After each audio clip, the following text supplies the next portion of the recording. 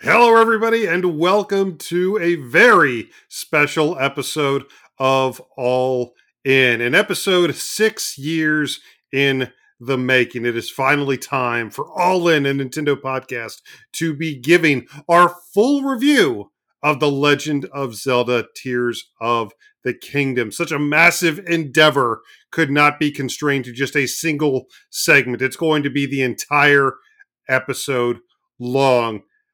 But we are going to need some help, ladies and gentlemen. So, for this very special episode, we are being joined by an incredibly special guest back for his fourth, fifth, maybe even sixth time on the show. Our good friend Andross from the Nintendo Pals is going to help us break down absolutely every corner of Hyrule. And, I mean, there really isn't much left to say, everybody, except, truly, it's time to go all in.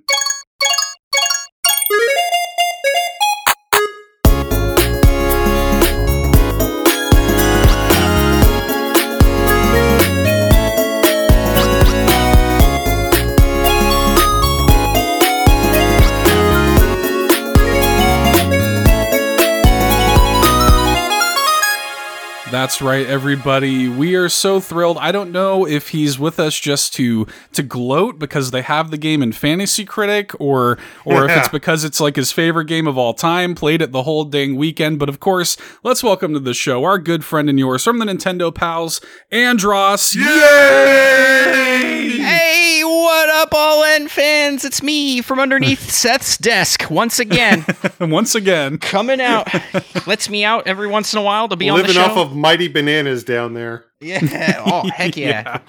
Yeah. Whatever I got under that desk, whatever's going on It's a path to the underworld. And the depths. Yeah, to the depths. Exactly. Hanging out with the Yiga down there. It's great. Very nice. Yeah, dude.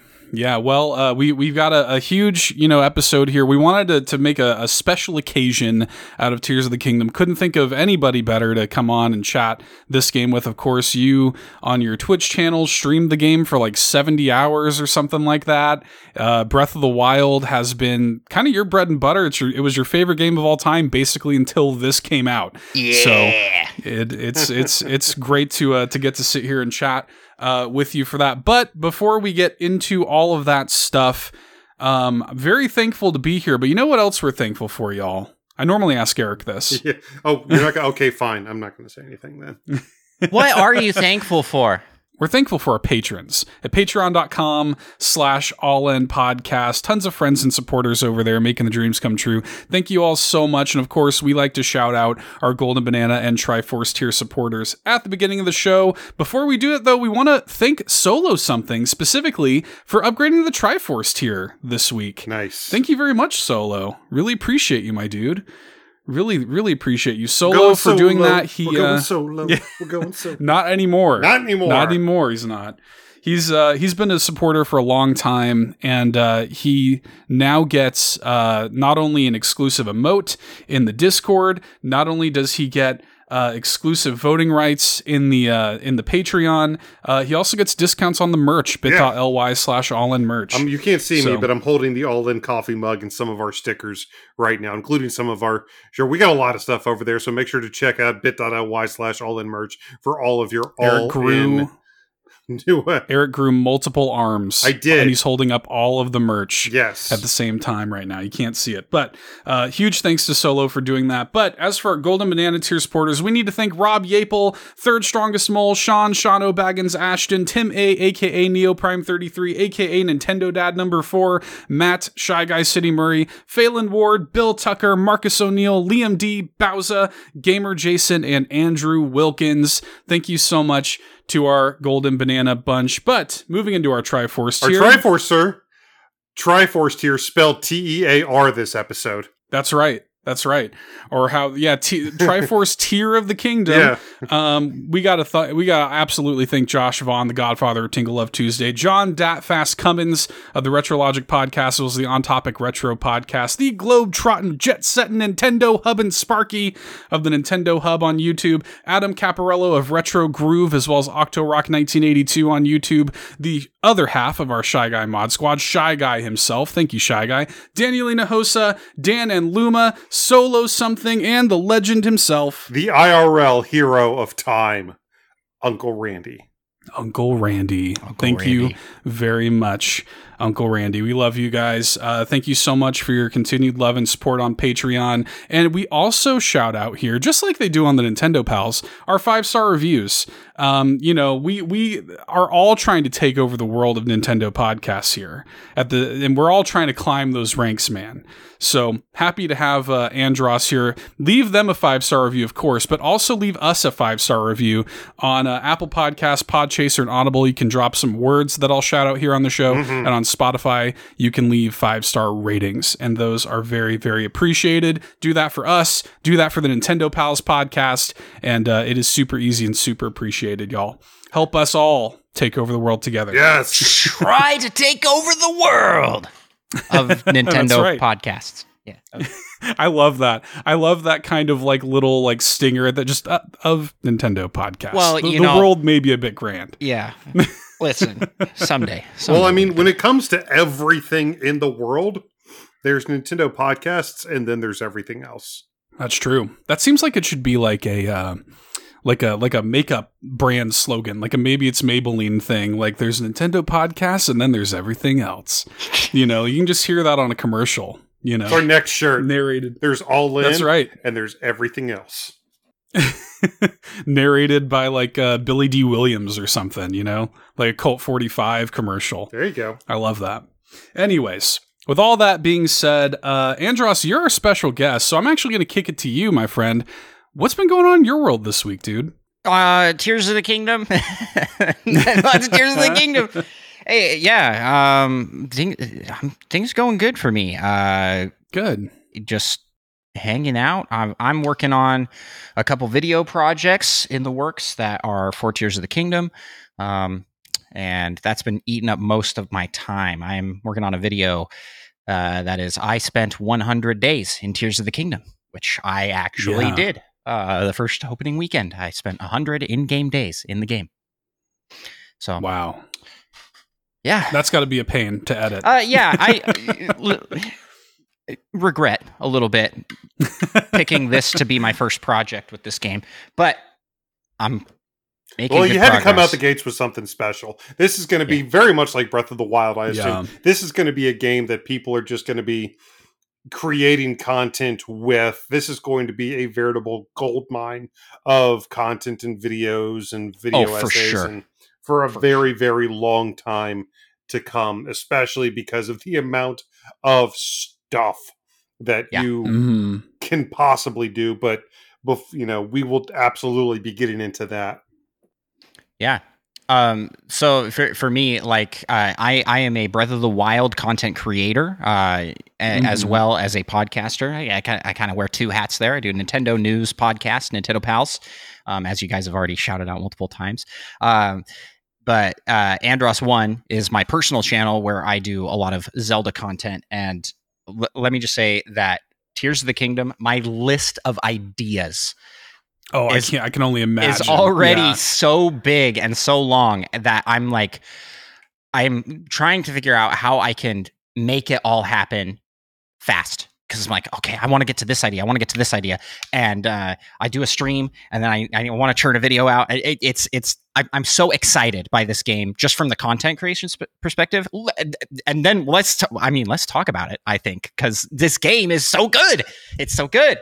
Oh. Yeah. There's a lot to get into there. There are a few things we need to stay the blade for a second. Okay, because hold my master I have sword. a couple things. Yeah, hold the master sword for a second because I have to talk about a couple of other things before we get into it. But Eric, have you been playing literally anything else other than Tears of the Kingdom? Is there anything you want to shout out? Well, If you have, I'm going to be shocked. Look at your hours and tell. Where are you getting this time, Eric? Tell me the secret. What do I do? How do I do it? There's no secret involved. In order to get time for something, you must take time from something else. And in my case, sleep. So I am just shy of 150 hours in Tears of the Kingdom at this point, and genuinely, it's a problem.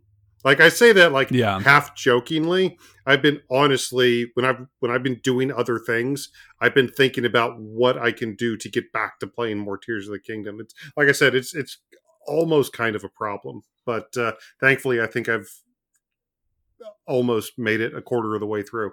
But no, I did, for just a couple seconds, I did check out the Super Mario Advance 1, 2, and 3 drops on the Game Boy Advance NSO. And I just wanted, like, somebody pointed out that, they thought that Super Mario Advance 4, Super Mario Brothers 3 was already on the that is a terrible lie. Of course that game's not. That's a mass illusion that you all are suffering from. Of course that wasn't on there. Of course I was correct last week in saying that it's not on the Game Boy Advance NSO app. You think I made a mistake? Man, please. Come now. Whoever thinks that Super Mario Advance 4 Super Mario Brothers 3 is on the GBA NSO app right now, that is just some propaganda that Nintendo's put. It's fake news. It's clearly not on there. There is no way I could have been wrong about that last week. But that's all right. But aside from trying to set the record straight on that, I did decide to check out the games just because. It had been a long time. Honestly, I forgot how different Super Mario Advance, Super Mario Brothers 2 was. It is actually considerably different from the standard and even the Super Mario All-Stars version of the game. The other two, Super Mario Advance 2, Super Mario World, and Super Mario Advance 3, Super Mario World 2 Yoshi's Island. My God, the title inconvenience. I'm going to have a stroke just listening to you saying those titles, dude. The fact that I haven't messed one up yet is astounding me right now. right up there with like Kingdom Hearts. Exactly. 365 over 2, remastered, recoded. Yeah. Super Mario Advance 5, Dream Drop Distance, But Chain of Memories. Yeah. But the other two are fairly faithful to their versions. They did add a couple things. But overall, they're fairly faithful. But I did forget how different Super Mario Brothers 2 is when they ported it to the Game Boy Advance. That one, admittedly, I think is, if you're only going to check out one version, I would definitely do that. And maybe I agree. When they do eventually add Super Mario Brothers 3, when they do eventually add that in, doing that because they will, I assume, add in the e-reader levels like they did with the Wii U NSO. Or the Wii U Virtual Console, rather. That would be worth checking out. When they do that. When they wind up doing that. Right. Because it's clearly not on there, and I didn't make a mistake last week in saying that it wasn't on there. But, that was just a few minutes with each one comparative to the time that I've spent in Hyrule. Obviously, the vast majority of my time for the past 3 weeks has been spent in the efforts to thwart Ganon and his evil schemes. And honestly, sorry, not sorry. I don't regret a moment of the lost sleep that I've suffered over the past 3 weeks.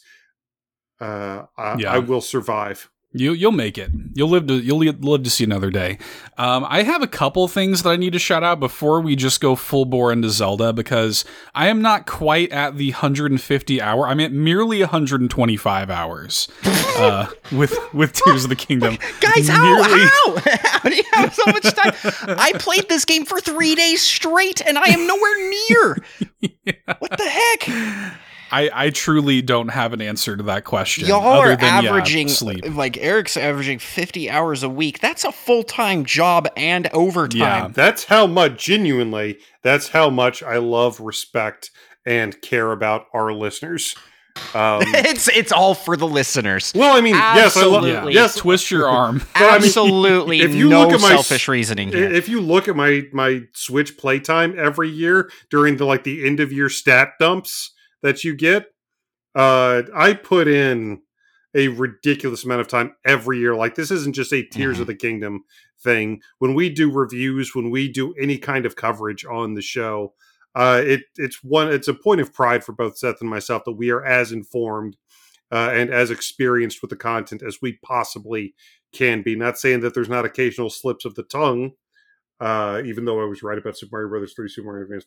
But yeah, we take our jobs as Nintendo content creators incredibly seriously, ladies and gentlemen. We do it for you. Eric says that, and I'm just like, well, you know what? I played 125 hours of Zelda because it was like really fun. Genuinely, okay. Here's the thing. Well, I'll let you. Sorry, Seth. I keep interrupting as you're better. I was gonna say the thing is, are either of you guys done? Like, yes. Have you hit? No. We both have rolled credits. Yeah, both Seth and I. Yeah.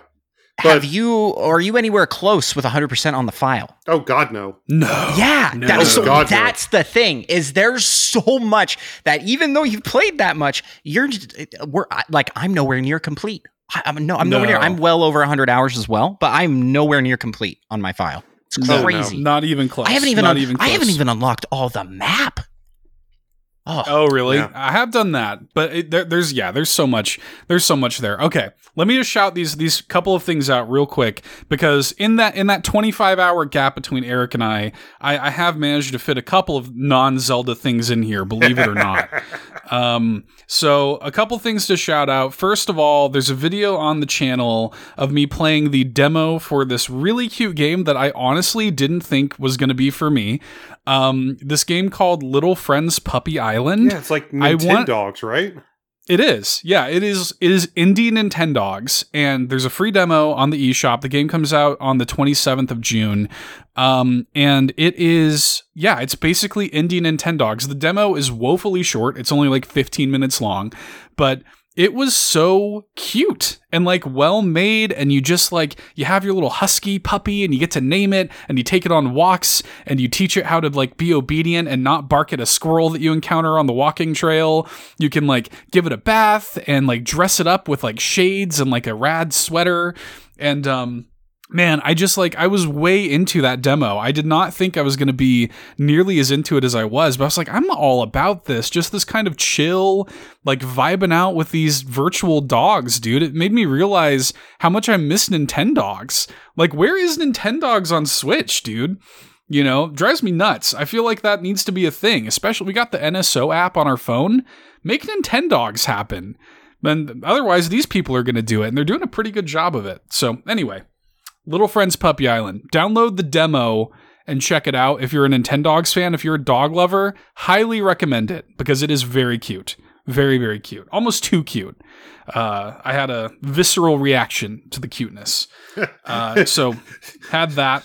It's aggressively cute. Ugh, it's violently adorable. It hurts me to look at. I had to, like, my reaction to it was, I had to like move myself away from the mic a couple of times, because I was like, I'm squealing so loud, I'm gonna like peak on the mic. I need to like move myself away. So yeah, it was just a very, very cute game. You can throw like a frisbee that looks like a pizza. It's just cute. Just a cute game, dude. Anyways, that's Little Friends Puppy Island. I'm looking forward to playing the full version of the game. But a game that came out just this week, the Tartarus Key. Huge shout outs to the publisher for giving us code for that to check it out. There's also a video on the YouTube channel right now as well of me playing the first like 45 minutes or so of it. And this game is also really cool. It is like a PS1, like lo-fi, low-poly escape room game, basically. It's all about, you play as this girl, Alex, you wake up in a mysterious, like, murder mansion, and you just are trying to figure out how to escape. There are other people in the mansion that you come into contact with, and you learn about their backstories and stuff, but it's all about solving these little puzzles and learning how to, like, kind of work your way through the mansion, all of the weird, mysterious, occult stuff that is going on therein. So yeah, I don't know, man. It's really cool. I'm really into it. The vibes of it, the vibes are right. You know what I mean? Yeah, this kind of a screams Seth. It's a very Seth game. Yeah. It's a very Seth game. Just that kind of like PS1 looking kind of like aesthetic and like the detective kind of vibes. I love like just kind of sitting in the world and learning the puzzles, and it is a very Seth game. So I like it a lot. The Tartarus Key, it's out now on Nintendo Switch. So also been playing that. Another shout outs, we got Dokapon Kingdom Connect. So thanks to the publisher for that. Idea Factory, I believe, is the publisher, and they sent along a code for that. Haven't had a chance to spend too much time with it, but I do want to just go ahead and say that I am going to not only be streaming the game and playing it with Sam, Third Strongest Mole. We're going to be playing it together. Yeah. We're also going to be doing an episode of Keep Nintendo Weird about the game. Perfect. So yeah, Sam's the the lookout. Dokapon King. Oh yeah, dude. The king of the kingdom, for sure. We're looking forward to doing that with Sam, yeah. Yeah, that'll be coming in the very near future. So be on the lookout for some Dokapon Kingdom Connect stuff. Very much looking forward to that. But yeah, that's pretty much all of the non-Zelda stuff I've been fooling around with. Of course, as we're sitting here recording this, we're on the eve of like Diablo 4. I got that coming. We Love Katamari Reroll is coming. There's a ton of games coming out, but this is all just what I've been able to fit in outside of 125 hours of The Legend of Zelda: Tears of the Kingdom. But yeah, we've been waiting on The Legend of Zelda: Tears of the Kingdom for more than half a decade at this point. It was announced at the Game Awards with basically what we come to find out is the opening cinematic, that they were working on a sequel to Breath of the Wild. We didn't hear anything for actual years until finally we started getting little teasers here and there before finally this past year Nintendo started blowing out the marketing with trailers and a huge gameplay reveal recently for the game, and all of a sudden it's 2023 and we have an actual honest-to-goodness sequel to what many people consider the greatest game ever made. So there is quite a bit to say about this, guys. Wouldn't you say that? Mm-hmm. Yeah. I would say that. So, man, let's get into it. Our full review of The Legend of Zelda: Tears of the Kingdom.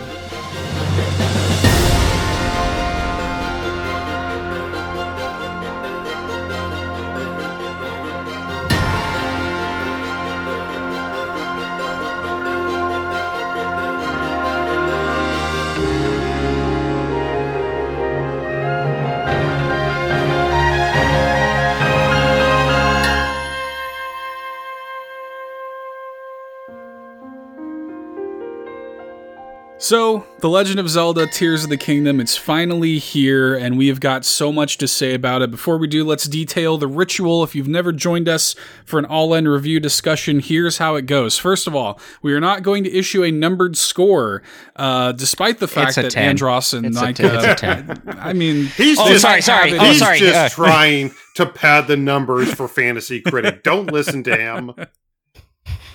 Right, yeah. Why did we even bring him on anyway? Need all the help you can get there on Fantasy Critic. No so, kidding. we'll let you have this one, all right? Well, appreciate that, guys. Good sports. So, but we don't issue number scores here on All In. We're just going to give you our 100% honest thoughts and opinions, unpack this massive game here in a thoughtful, honest review discussion. And also we are going to part this discussion out with talking about the game's story, its presentation, its music, and its gameplay. And we do that not only hopefully for ease of listening, but also so that we can kind of keep ourselves sane, because there's so much to talk about, and we would honestly probably just ramble on for 500 years if we could. So that is kind of what we're going to do today. We're going to keep it spoiler free, so anybody who doesn't want spoilers, you don't have to turn away. We don't got to turn tail yet. I do want to do a spoiler cast separately from the podcast at some point, and Andross, maybe we can have you back for that whenever that sure. time comes. But I need to talk to people about the end of this game. Right? Yeah. Oh my God, let's be real. It's a very good end sequence. It's really good. I mean, yeah. So, let's get into the first segment here and talk about the story, because this is a direct follow up to Breath of the Wild. And again, there's a lot that we could spoil here, but spoiler free thoughts, Andross. Story good, pretty good. Story is great, fantastic. I'd say it is leaps and bounds more engaging to me than Breath of the Wild was. I felt like that was one of the things that was kind of lacking in Breath of the Wild, my favorite game of all time prior to this game's launch.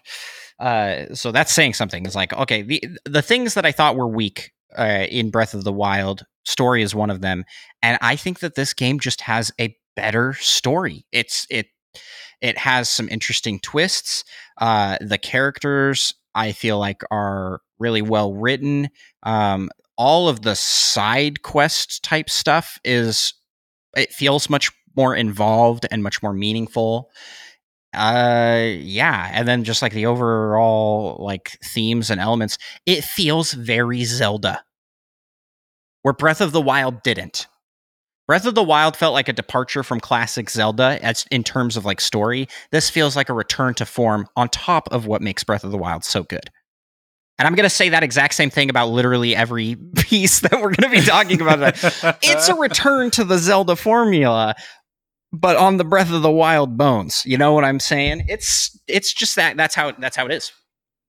Well, with this, we already have Breath of the Wild. We already have the events of Breath of the Wild. We've already been in this world before. So there's already that narrative bedrock. There's already that familiarity. There's already the backstory that we created 6 years ago for ourselves that the game has to build off of. And at the beginning of the game, we come to find out that there's some weirdness going on underneath Hyrule Castle that Princess Zelda and some swordsman named Link have to go investigate. And turns out it is the return of Matt Mercer, aka That's really... AKA, it actually is just Matt Mercer. It's just Matt Mercer. It's actually just there. evil Matt. It's actually just evil back. Matt Mercer. Evil Matt Mercer is a great voice, though, so I'm definitely not hating on that. But yes, it's Hot Ganon. He is he's trapped underneath Hyrule Castle, and bad things happen when they find him. Even though this is still early on, I'm honestly not going to spoil how even that turns out. But even this opening sequence felt like it was a lot more narratively weighted than Breath of the Wild did. In Breath of the Wild, you basically just wake up in the room of awakening, you go out, and you're just kind of given little breadcrumbs, essentially. The game, Breath of the Wild, almost doesn't even feel like it cares about its narrative, whereas Tears of the Kingdom, I feel like does. And that is shown off in several different respects. The memories that you can find in Breath of the Wild are cool and they inform a lot of the context, but I don't think that ultimately they're more than just some cool cutscenes to find. They can give you some fun little backstory and they can be, like I said, cool. But in Tears of the Kingdom, there is something similar, and those like are required reading. Like those offer an entire story unto themselves that, like, by the end, it's a really affecting quest, is really all I can say. The narrative weight of that sets up what goes on in the present, and then there's just so much meat on this bone, and then you get to all the interesting side quests. Each of the individual NPCs that you can run across, not just the ones that'll give you quests, but it feels like every person in this game has something thoughtful to say. It feels like real person dialogue. You can meet travelers on the side of the road and they'll just say, like you'd expect in other games, like, hello, traveler, nice day. But no, like you'll sit and have a conversation with these people and they'll feel like actual real life people that you can meet on the road. It feels like this world is actually inhabited by more than just NPCs, by actual Hyrulean citizens. There's so much, though. It's so much. Mm-hmm. Yeah. And I was thinking about this a lot with this game because I agree, like I really I struggle whenever I talk about this game just in general. I really try my best not to make it a Breath of the Wild put down party, because like this game 100%. is just a good sequel.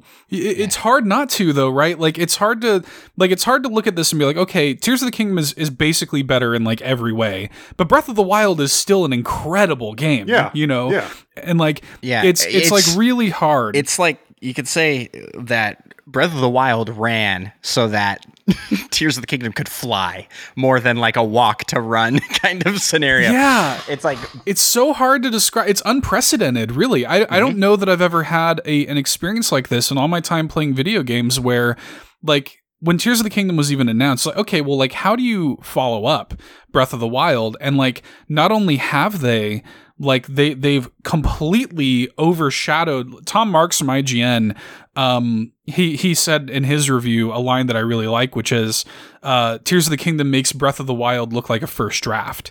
And like, it really does, and the story, I think, is just one of the many ways in which it does that. Like, Breath of the Wild taps into a vibe that I really like, which is kind of a quiet, waking up to a destroyed world and kind of being like, picking up the pieces of what happened. The world kind of felt asleep in Breath of the Wild. And to Eric's point, in Tears of the Kingdom, it feels awake. Like in Tears of the Kingdom, it feels like much more lived in. There's much more, kind of like stuff going on, people who are trying to rebuild the world after the events of Breath of the Wild. It is a true blue sequel in that way. It feels like we are picking up from the world that we left after Breath of the Wild. And I really like that a lot about the game. And it still has... The thing that I like about Breath of the Wild, this is a narrative trope that I'm kind of a sucker for.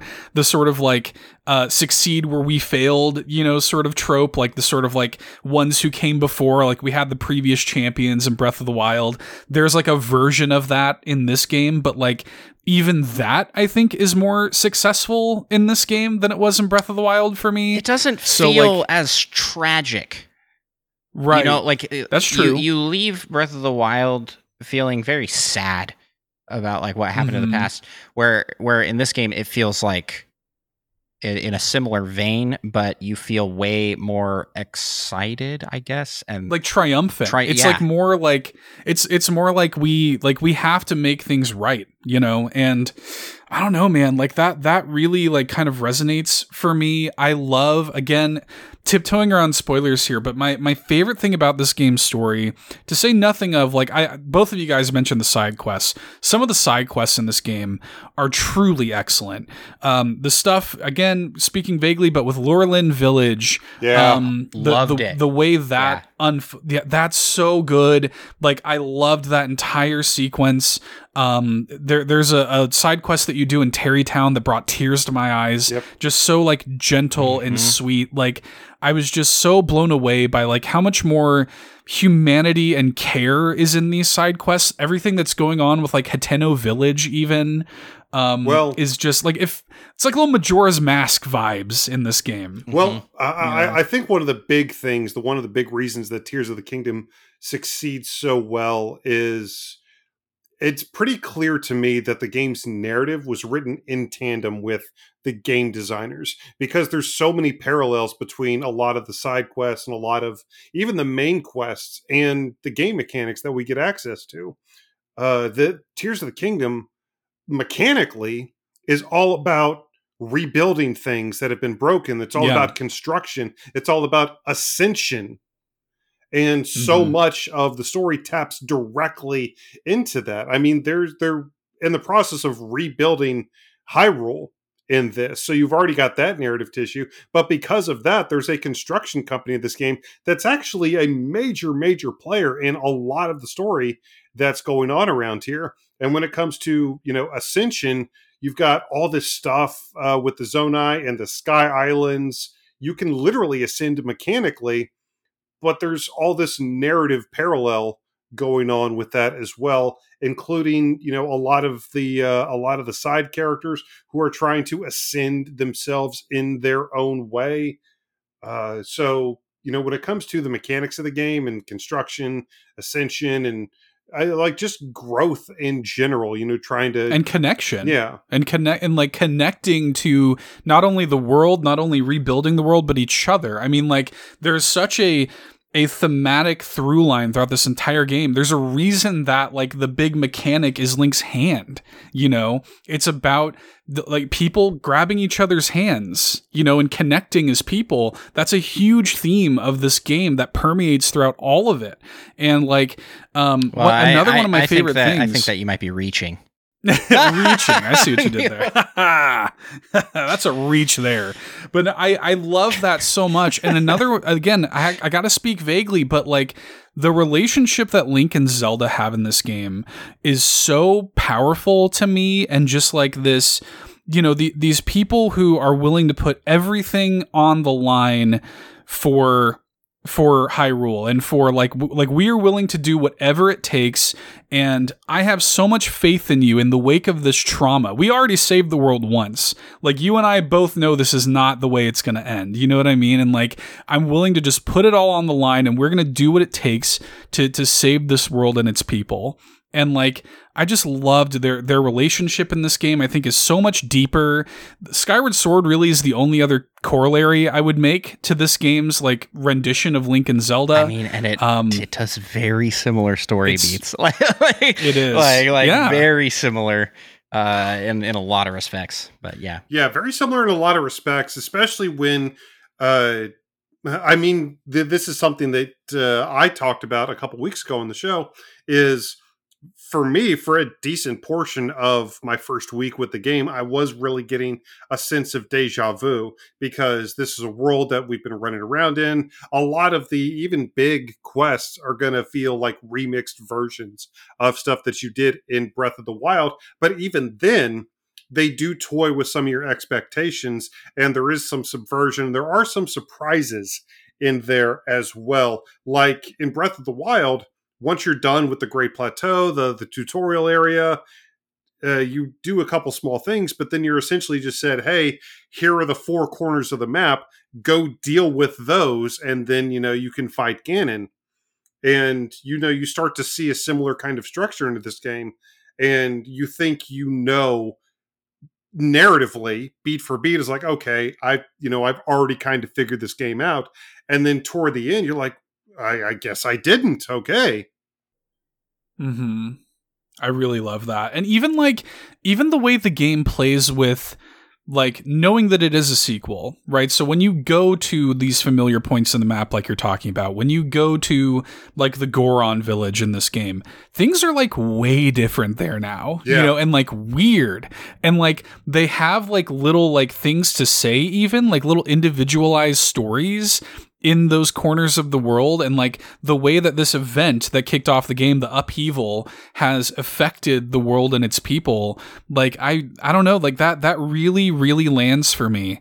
And I was super impressed by all of that. I was impressed by how much story is here, how the new characters that are introduced to the like sort of lore and canon are really well considered, and I liked them all. I was just, the story of this game, I think, is among the best we've seen in the entire franchise. And I will, like, straight up, again, tiptoeing around spoilers, but the ending of this game is the greatest ending in Nintendo history. Straight up. It's very good. Like, yeah. I will say, the end of the game did surprise me, because something happens at the end that, it's kind of like Pavlov's gun in story. Like you've or Pavlov's gun, Chekhov's gun. Thank you. Schrodinger's gun. Schrodinger's gun, fired and unfired. Pavlov's bell. Schrodinger's Worcestershire sauce. Schrodinger's cat, and then Chekhov's gun. Thank you very much. Got my narrative devices mixed up with my but you see that in this one story going on in the game, and it feels like this big narrative event feels basically just tied to this one story, but then they introduce it into this other story, and then all of a sudden, like, it's just this mind-blowing ending sequence, and you're like, oh no, that just happened. How is that gonna? Now that this has happened, oh no, this is bad. Oh, it's so good, dude. I remember when I rolled credits on this game, and I needed air. I needed like fresh air. I was like, I couldn't believe what we were seeing. I got a message from Seth at like 1 a.m. He's like, I've got to go walk my dog. Yeah. Like it totally blew me away. Like because you're right, Andross, I feel the same way about Breath of the Wild story, where it's like, it's there, it's fine. And particularly, and we've talked about this on the show, the ending of that game kind of just pops and fizzles for me. Like, it's kind of just, okay, like we did that. It's cool. We saved the world, neat. And it's like a crescendoing moment, but not like this. Like, this game it's epic. Like, it truly is epic in the truest sense of the word, and emotionally charged. Like, I just think it's really incredible. Like, the story of this game, in a way that Breath of the Wild story was not a highlight of that game, it is a total highlight of this game. Yeah. Yep. Agreed. And yeah. Honestly, really, is there anything? I think we've exhausted as much as we can just talking about the narrative without spoilers. Yeah. Without spoilers. Anything. Yeah. But ultimately, final thoughts. There are long stretches of the game, and there is a big part of the main narrative that feels familiar and, maybe a little narrative light, but there's so much going on around it. Like Seth said, the ending especially, save for a big chunk in the main quests. This is the best story that Nintendo's done in quite some time, bell to bell. And then, like I said, just the full breadth of side quests, and there's so many side quests and narratives going on. They even had to split up the hierarchy of side missions because there's so many different narratives going on. Mm-hmm. So it feels like Xenoblade-esque, frankly. Yeah, it does. Yeah, and in scale as well. Xenoblade has this like ramp up of scale that just gets so huge. Yeah. For me, I in conclusion to the story section here, I have 2 gripes that I want to share with the story. One, so similar to Breath of the Wild, there's like go to these 4 locations. That's basically what I was talking about with like the narrative lightness in the middle there. There's a certain cutscene that plays that's kind of long. Yeah. And it plays in every instance almost identical. I don't think that was necessary. I think they could have been much more unique and interesting. But I get it. It's because you can do those in any order, right? This is an open world game, and they want you to be able to feel those story beats. But I will admit that the 3rd and 4th time I just completely skipped those cutscenes. So you can skip them. Yep. Yeah, you can skip it. You can skip any cutscene with an X plus. You gotta hit. I think you gotta hit X, and then it'll say like plus to skip or whatever. Okay, and then my other gripe with the story is,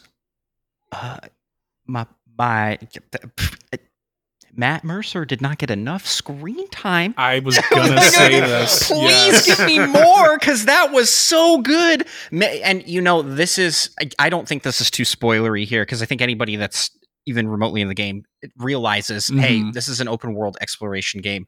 I'm not going to be running into Ganondorf every five minutes. And right. That's never been the case in a Zelda game. In fact, he shows up about as much, if not more, than in traditional Zelda games like Ocarina of Time, Wind Waker, Twilight Princess. But the time that he is there is so good. I like, they nail Ganondorf as a villain, and they just did it so well. And I just wanted more screen time from him. I did too. Yeah, he's a little like big bad evil guy, like kind of just wants to like be big and evil because reasons, sort of thing. And like, that's okay. I think it works because like Zelda has been around for so long, this franchise, that like it kind of gets away with a lot of that by baking in things like, oh well, you know, these three are sort of destined to do this dance forever, sort of thing. And so like you kind of get it. It's not this representation of Ganon is not like Wind Waker Ganon, where you actually can kind of like see where he's coming from a little bit. But like this version of Ganon is much more just like, I'm big and I'm bad and I'm evil, and does like there's again, it's so hard not to talk about spoilers, but there is a scene in this game where Ganon does something evil. He had to get his meme face in. The goofy smile, yeah, that is like horrifying. I love it. It's horrifying. I love it. That is like my favorite video game face I've seen in years. It was so good. He had to get his meme face in. And to your point, Andross, like, yeah, I really did enjoy moments like that, like moments of characterization like that, with him. And I wish we'd seen more of him for sure. That I was going to bring up that exact same point. If I have a complaint with the story, I just wanted more Ganon for sure, because it was very good. Yeah. So. And I guess it's one of those things where you could say, you know, it's the fewer screen time, the fewer minutes he gets, the more impactful they are. And I do think that actually rings true here. That's true. Especially with Matt Mercer's performance. And it's kind of like, Godzilla in that Godzilla reboot from 2014.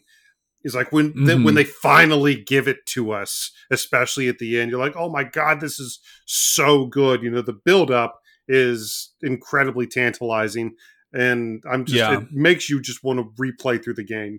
But for sure. But yeah, I mean, if we talk about the story anymore, I'm gonna spoil something. So it's great. It's great. It's so good. That's that. My so good. My final score is 20 Seths out of 10 Erics. 20 Seths out of 10 Erics. We're gonna figure out how to rate that.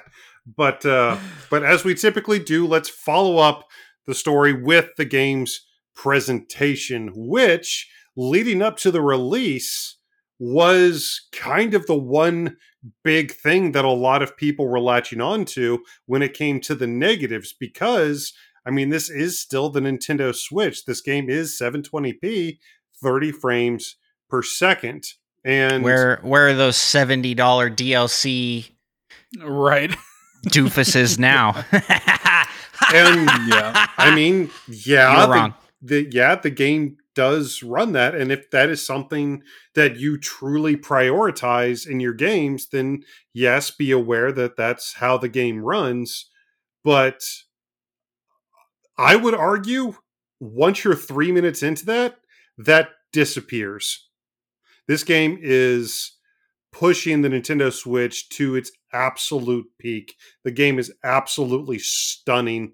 It is it is an act of dark magic, a pure act of sorcery that this game is able to fit not only on the Nintendo Switch, but this entire game is able to fit on a Nintendo Switch physical cartridge. An act of dark magic on par with anything Ganon has ever done. Can we talk about the depths? Or is that too spoilery? Well, here's the thing. And so let's put this out here for people listening.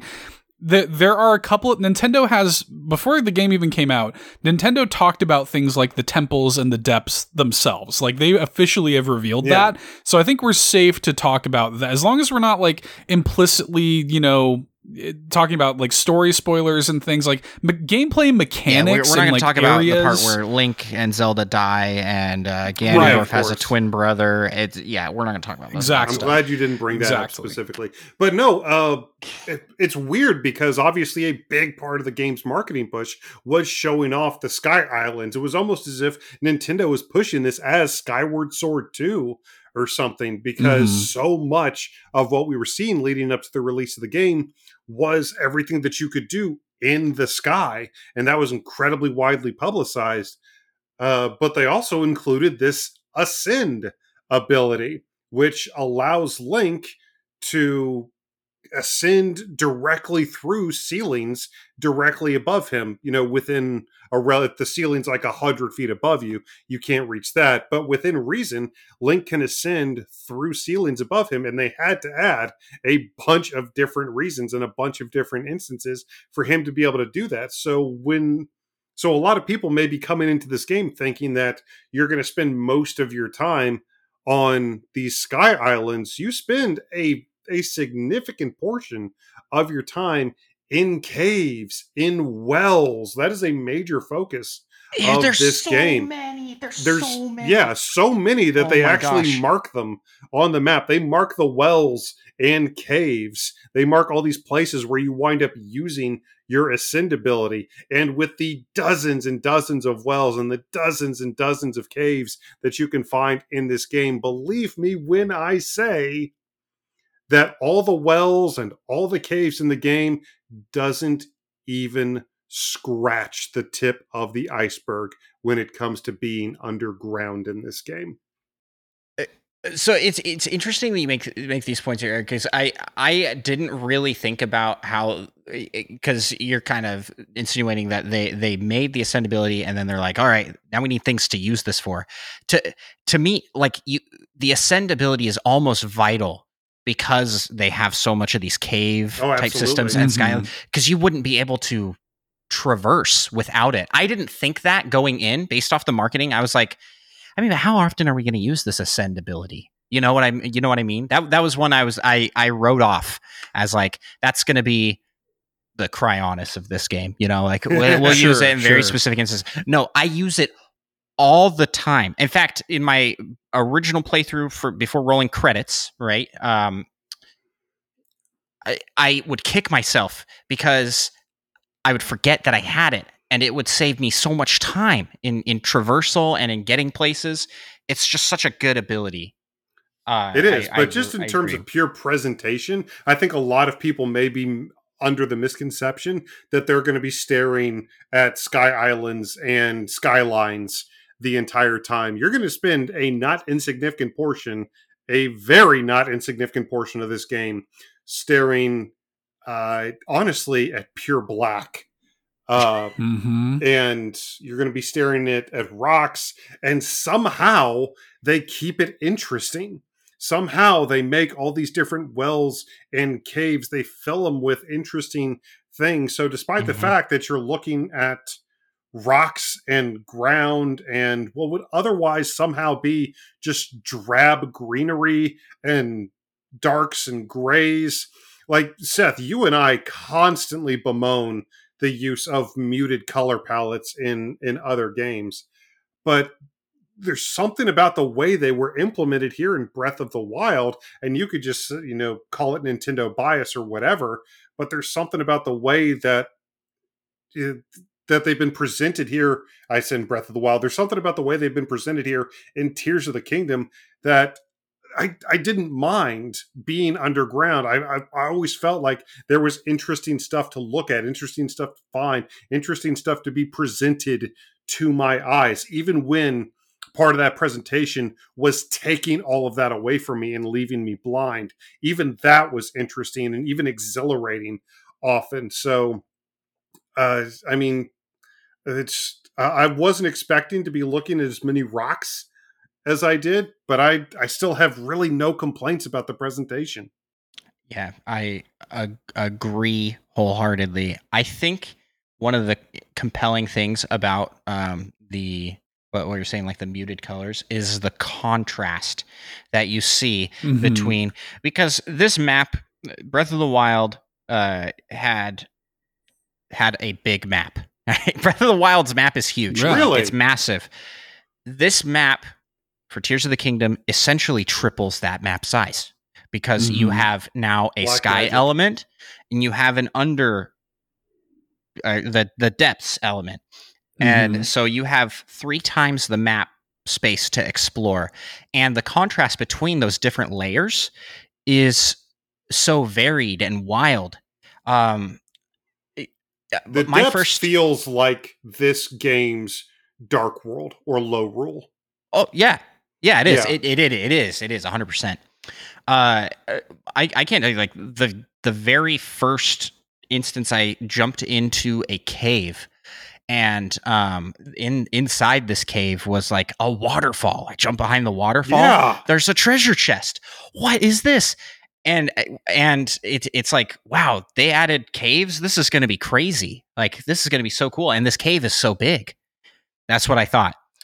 And then fast forward in my progression in the game a little bit, I am invited to do to explore in the depths by like the main camp.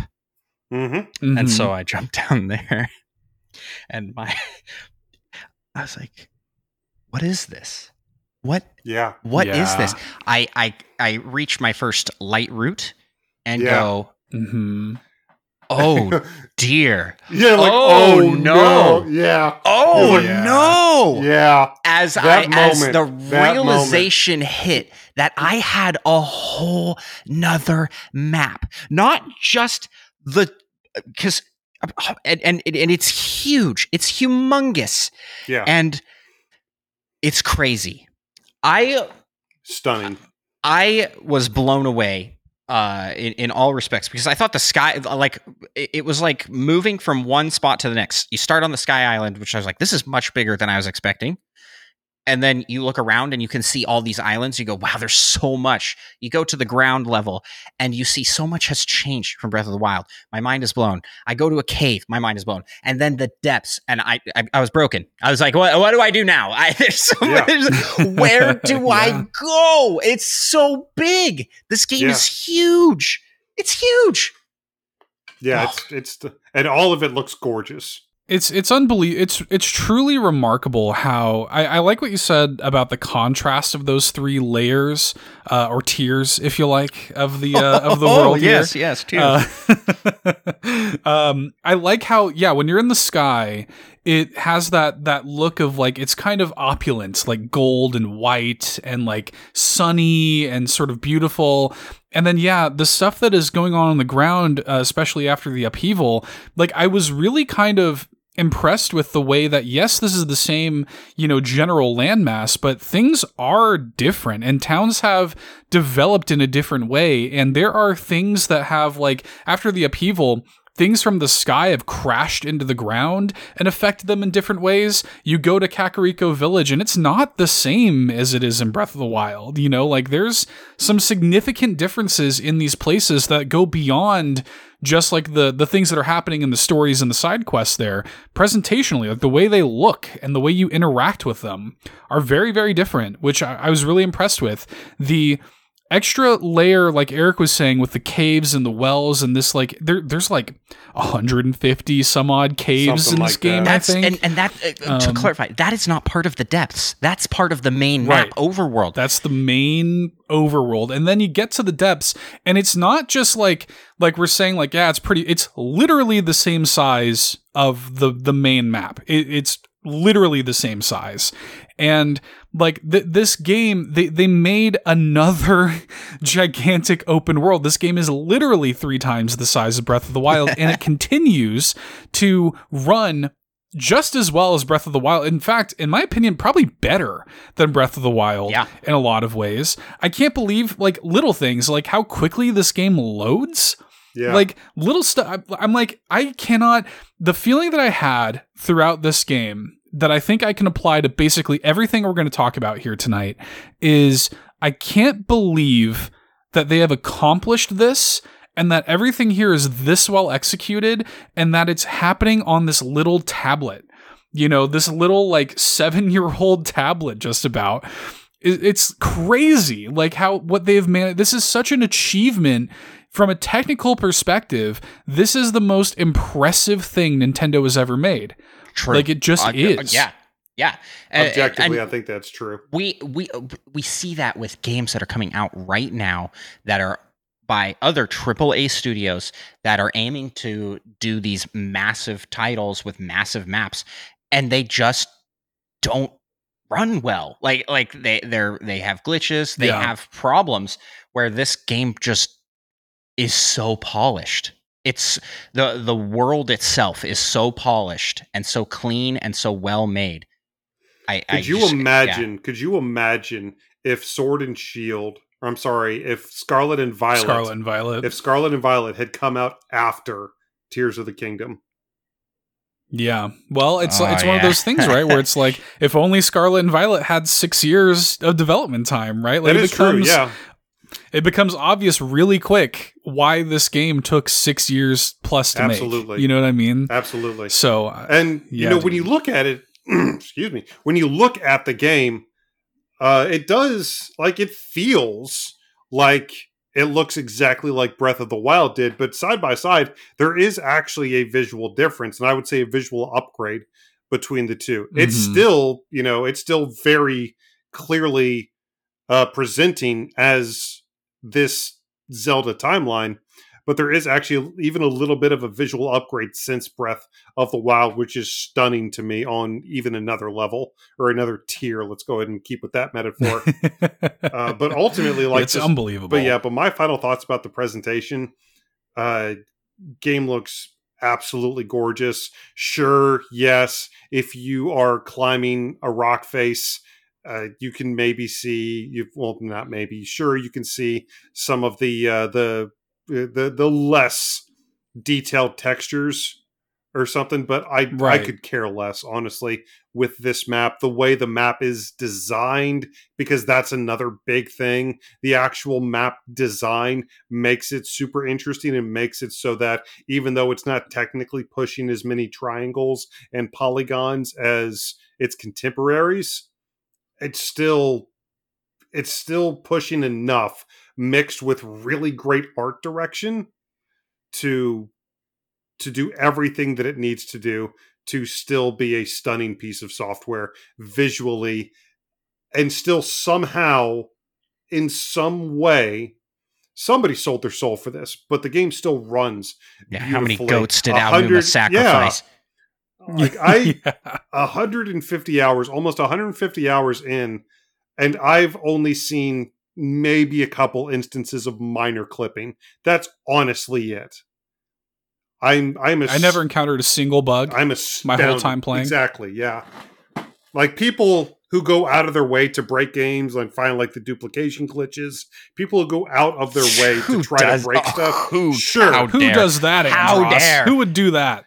But I mean, sure, if it's your mission to try to break something, sure. But if you're part of the 99% of people who are going to play this even remotely as intended, you can probably get through an entire playthrough of this game without suffering a major issue, which is saying something considering how long a playthrough of this game will last you.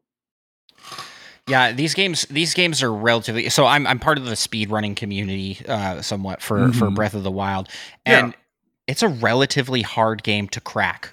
It has some pretty big bugs, glitches that are very hard to execute or aren't like easy to obtain. Like, no one in a casual playthrough is going to discover wind bombing or BLSS like flight, but Tears of the Kingdom is the same. It's I'm sure there will be some really fun. I'm excited to see what the speedrunning community does with it, but you're not going to encounter anything like that casual player through casual play. It's the only thing I've experienced is like some frame rate slowdown, and that's when I'm making insane vehicles. I'm stacking as much stuff as I can onto this thing.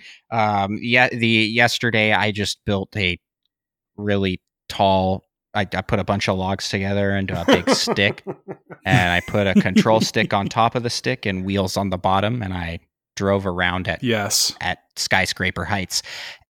It slowed down a little bit when I tried that, but it still functions, it still runs, and it still works. So it's like, that is like the only, presentation wise, I completely agree with Eric. You're not going to run into anything like just that. The amount of like stuff and moving parts that is happening in this game at all times, and the fact that it runs and looks as good as it does and runs as well as it does, it is a staggering achievement by any metric. Like it truly, truly is an impressive piece of software, just objectively. I don't think there's any denying that. But guys, I want to talk about the music. Wait. I know you do. I want to give a final thought before we move from presentation. Okay, I please. apologize. One of my other big gripes with Breath of the Wild, and not my big gripe, I saw this complaint a lot, was that the world felt empty. That the open world had a lot of just like stretches of nothing, like fields and forests that didn't feel like they had much in them. I feel like Tears of the Kingdom solved this problem with the overworld. The overworld is packed. The main map. And what you get in this game is the depths is the new overworld, in that it has big stretches of less stuff in it. That's true. With more hubs. So if you want that feel, like from Breath of the Wild, because I like that. I honestly like that, because it feels more like I'm adventuring in this like big open space. It invokes the open world, and it's I don't know. There's something relaxing about just running through wide fields and chasms and things. You can have that there, and then the overworld is just packed with content. There's things to build. There's Koroks. There's little mini side quests, mini games. It's just packed everywhere that you are standing. You're going to see like 2, 3, at least 2, 3, but more likely 3, 5, 10 things you can do all around in seeing so distance. Easy to get distracted. It's so easy to get distracted playing this game. If you, I wasn't distracted a single time during my entire 150-hour playthrough. He played it straight, only story for 150 hours. Impossible to get distracted in that game. I beelined, by the way, on the story, and it still took me like 45 hours. Yeah, and that's with like pretty minimal distractions. So this game is big, and I just want to emphasize, if anybody out there had gripes with that for Breath of the Wild, they're like, it felt like there wasn't enough to do. It's a great point. Problem solved. Yeah, it's a great point. And I really like the point that you made too about the depths, kind of like feeling a little bit like that desolate land that Hyrule was in Breath of the Wild. I think it's a great point. It fits thematically much better. Totally. Totally. Yeah. And if there is any like dry spot in the overworld in Tears of the Kingdom, then you're just going to have Addison there to fill it out. Exactly. You know, he's just going to be there. I love Addison. I hated Addison so much for a long time, but he grew on me. He really does. did. I love him. He really does. Yeah. And now he better be in every Zelda game from now on. Protect at all costs. Protect Addison at all costs. But yeah, I mean, and honestly, when it comes to the depths, when it comes to that emptiness feeling, I still think a lot of people would be surprised by how much stuff they will find in the depths. It's just the overworld is so ridiculously saturated with stuff that only finding something every 20 feet as opposed to every 3 feet may feel like it's desolate. Yeah. Well, thank God for it too, because you're walking, in the pitch blackness for so much of it. Could you imagine if you're bumping into stuff all the time? Well, that's honestly part of it, is like trying to find your way through to each of the light routes, trying to, because you wouldn't feel like there'd be no reason for like all the darkness and the pitch black nature of the depths if you were constantly running into stuff every few seconds. You need those long stretches. That's the whole point of exploring down there, is you need to be able to take your time. If you only explored for 2 seconds before you found your next thing to do, the actual like exploring and wading through the weeds and the roots and the underbrush and accidentally running into a massive monster wouldn't feel nearly as interesting. It wouldn't feel nearly as I don't think it nearly catch the vibe that it was going for, which it does remarkably in my opinion. Yeah, but big yes, time. yes, Seth, I'm sorry. I know you want to talk about the music. I want to talk about the music too. Gotta talk about the music. It's so great. This for me is like I would be very surprised if there is a soundtrack this year better than this, because much like what I was kind of saying with the story and the vibes of this game compared to Breath of the Wild had a very ambient soundtrack. You know, like it knew when to get big. It knew when it wanted to sort of like put the music brassy and in your face and stuff. But Tears of the Kingdom has like some really great like moments of music, especially when it comes to moments in the temples and character moments that just kind of like dude, the Sidon's theme and like the way that it weaves into that entire Zora and Water Temple like kind of moment there is such a beautiful suite of music.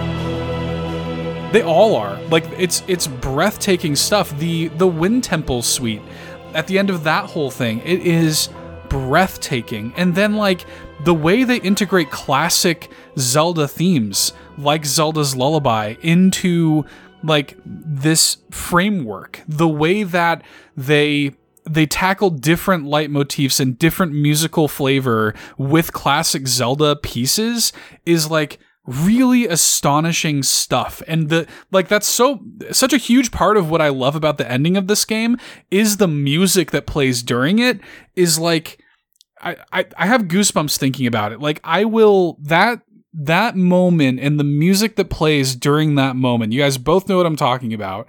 It will be seared into my heart and soul for the rest of my life.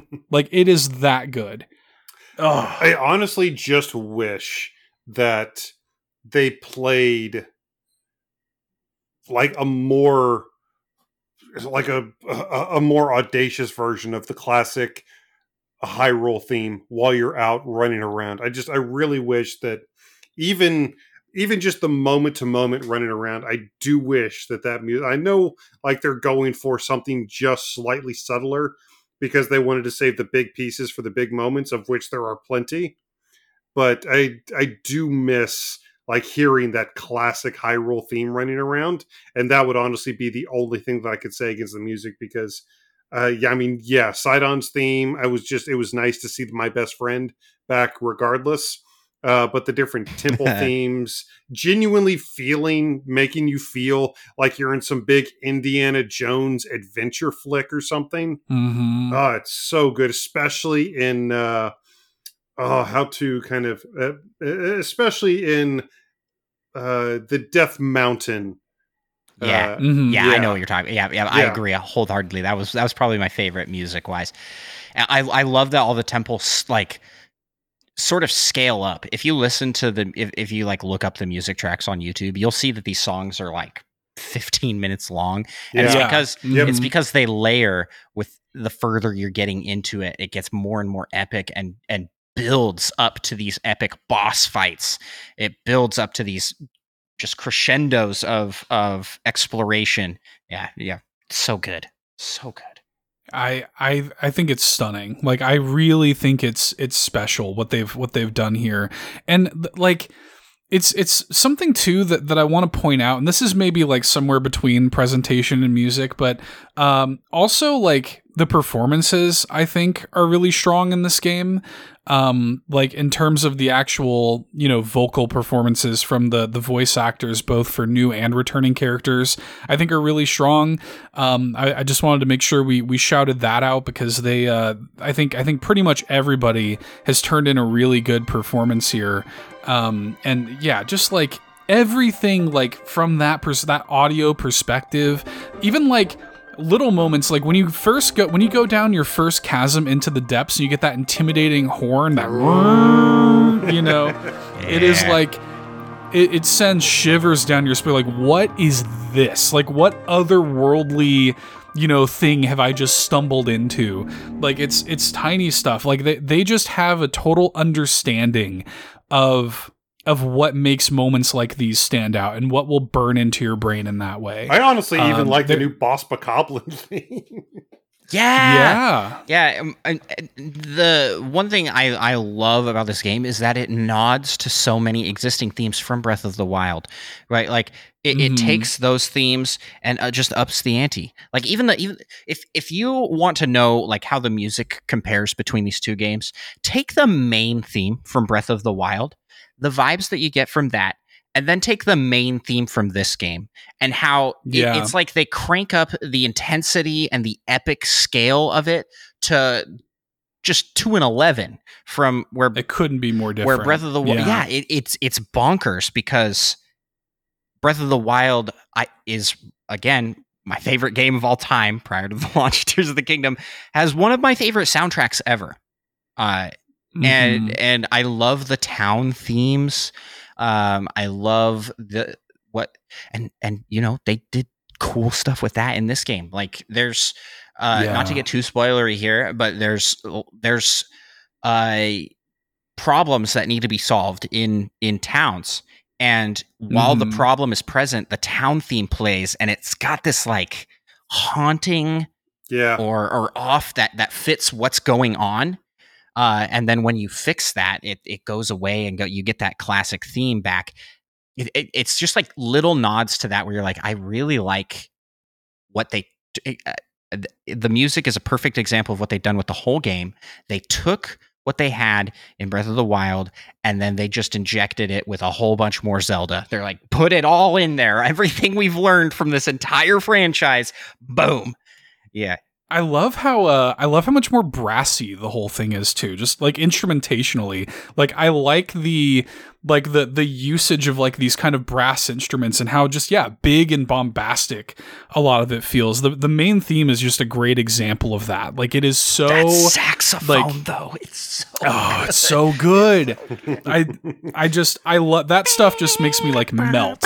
Like, it's very good, dude. Yeah, it's very, very There's good. not too many times in the game where I actually felt like nervous or on edge, but, you know, to your point a couple minutes ago, Andross, about, you know, the different kind of town theme, even for the Koroks, there's like a corrupted Korok theme that really, I was like, oh, there's something clearly very wrong going on in this part of the map. But yeah, I mean that and the final, you know, as you're approaching the end of the game, I'm like, oh crud, I'm actually nervous right now. Oh man, Ganondorf again steals the show. Anytime he comes in, the music is just so good. They take his theme and it's working overtime, you know, like it's. I got to the end and I was like, you know what, I've done so much. Because again, you know, I was kind of thinking back to Breath of the Wild, because if you do, you know, just more than the bare minimum in Breath of the Wild, to be honest, the final boss fight isn't too bad. But, you know, I was going into the final boss fight of this like, oh, you know, I'm fine. I'm confident. I've done more than enough. This is probably going to be, you know, this will be cool. It's Ganondorf, classic villain. But as I just continue to listen to the music, like that confidence kind of like just slid away. Like, am I though? Am I actually okay? Oh man, yeah. Spoiler cast. We need to get on this spoiler cast. I know that I want to say something specifically. I've been thinking this whole time about how to say this without spoiling it. There is you guys will know what I'm talking about when I say it. Anybody who's played the game will know what I'm talking about when I say this. There is an oral identity to there's an instrument, the theremin instrument, that is very specifically tied to things in this game. And the way that there is like a version of that weaves into other character themes is like just so special and like well done. And I just, like most everything else with this game, it is truly, truly remarkable. And I couldn't believe what I was hearing most of the time. Now, is it last year's Xenoblade Chronicles 3, that soundtrack like blew my mind. Is it there? Not quite for me, but it's close. I mean, but that soundtrack was written like that was the last soundtrack we'd ever hear ever. Like that Yeah. I don't know what they did to that guy. Is he okay? Right. The team behind that is insane. But it's still this is a very different vibe, I'd say. And I feel like it does pull a lot of inspiration from Xenoblade Chronicles 3. And there was a lot of like that flute. And you know, just these very strong melodic, like very strong melodies, instrument. These instruments that had very strong through lines, that were playing themes that are familiar and new, and it's great. Yeah, really good. And good music. There is a distinct lack of accordion that a lot of people have. I don't want to talk about that. DLC, right? Yeah, no. DLC, right? Here's the thing. This is a sore spot. Here's the thing. I cared insofar as I unlocked the final version of the new stable theme, because it has to. Oh my god! Yes. It has to be said. The stable trotters are better than Cass. I'm sorry, it had to be said. Oh, no. Shots they fired. are pretty good. Okay, they're really good. Really good. I love those characters so much. I love that whole little bit there.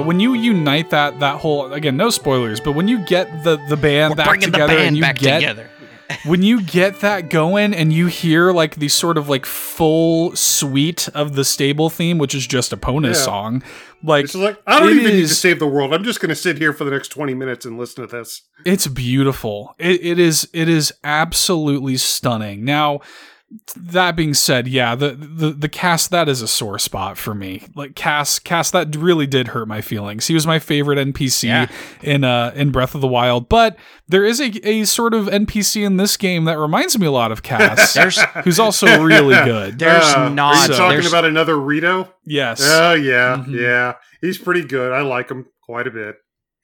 Yeah. Talking about his little birds and warbles. Oh my gosh! Again, they did Hyrule Twitter with the design of his character is very unique while being the same like race as you know, it's Rito, but they're like, how can we make a very unique Rito like that? I love that. There's so many new characters because I'm very familiar with Breath of the Wild, having put like hundreds upon hundreds of hours into Breath of the Wild. And one of the projects I wanted to take on at some point was like, hey, let's do a little dive into each NPC and their backstory and their life. And there's so many returning characters that I'm like, oh, this is what happened to so-and-so. But there's also so many new characters that just weren't in the previous game or this isn't to do with music anymore. Now I'm just talking about characters and story again. There's so much here, though. That's we have talked this long, and we haven't even gotten to gameplay yet. Yeah. Oh no. Just final thoughts on music. Consider how much I was able to add to the conversation when it came to video game music. That's how good the soundtrack is. It's real. It is the soundtrack to beat this year for me, for sure. Like it is the soundtrack to beat in terms of like it is going to be tough for sure, man. But yeah, guys, there's so much to talk about with gameplay. We need to rip the Band-Aid off and get into some of this gameplay stuff, man. Well, thankfully it's so simple in Tears of the Kingdom. But yes, let's go ahead. I mean, the narrative is really, really good. Presentation's fantastic. Music is fantastic. But I mean, how does Tears of the Kingdom actually play? It's all right, I guess. It's fine. It's all right. You know, it could have been.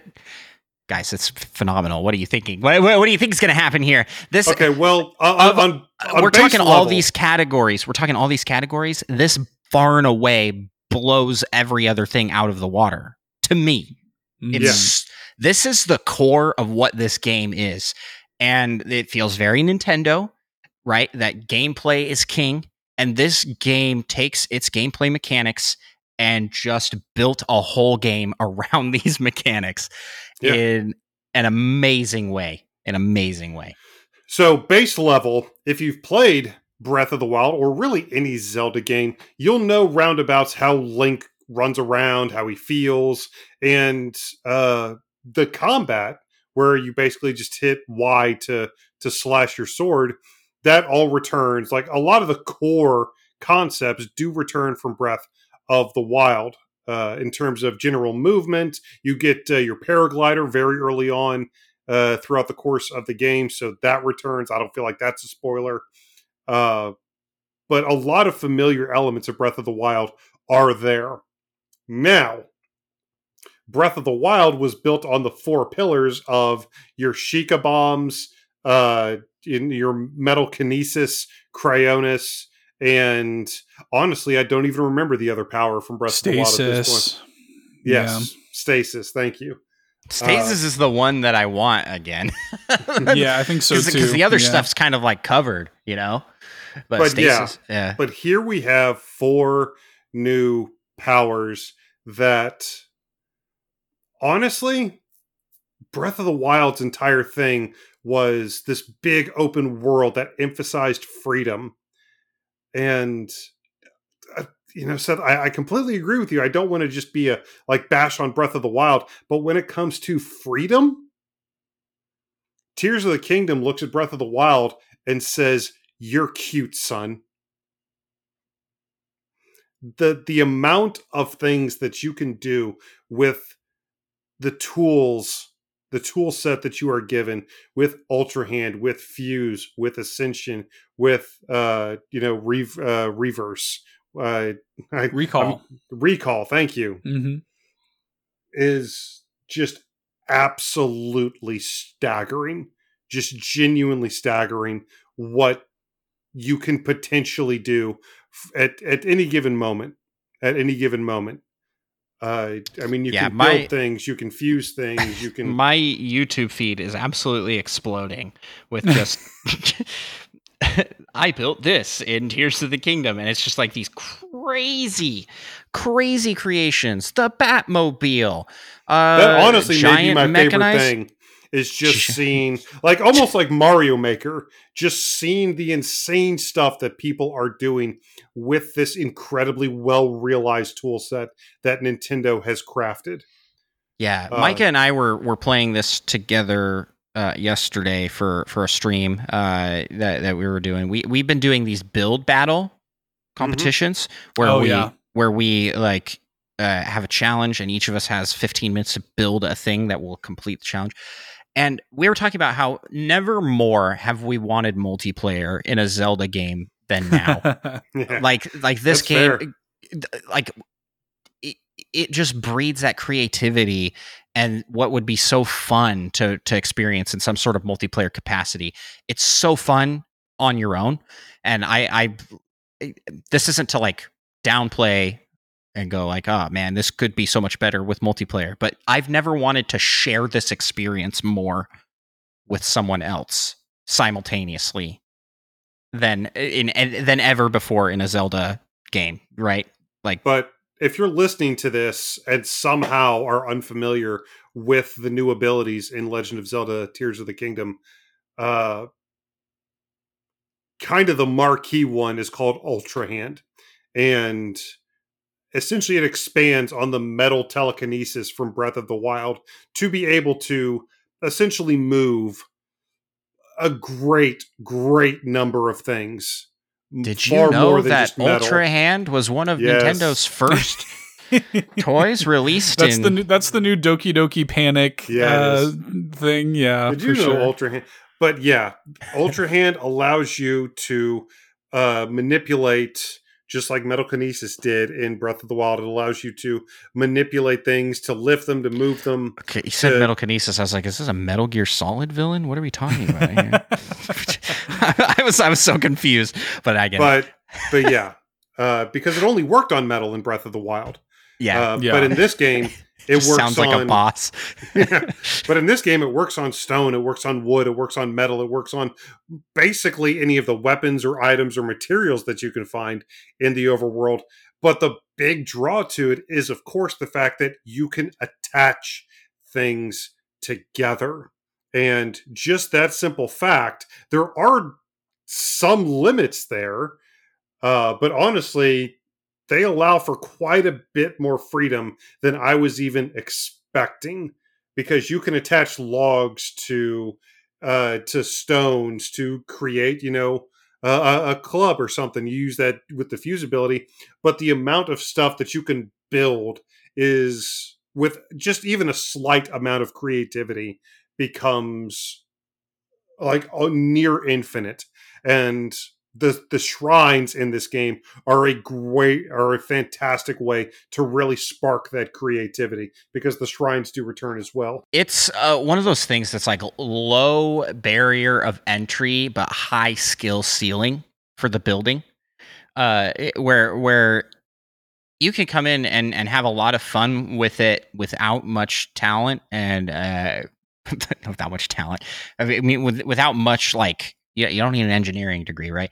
But Right. the more you get the hang of the mechanics of the building and what sort of things you can do with it, the crazier your solutions to puzzles and your solutions to traversal and taking on enemies becomes. And it's like, sky's the limit on what you can do. Like, we're already seeing so much creativity in the online space, but we're just scratching the surface. It's only going to get crazier as people discover new ways to implement the things that we go, and that's super exciting to me.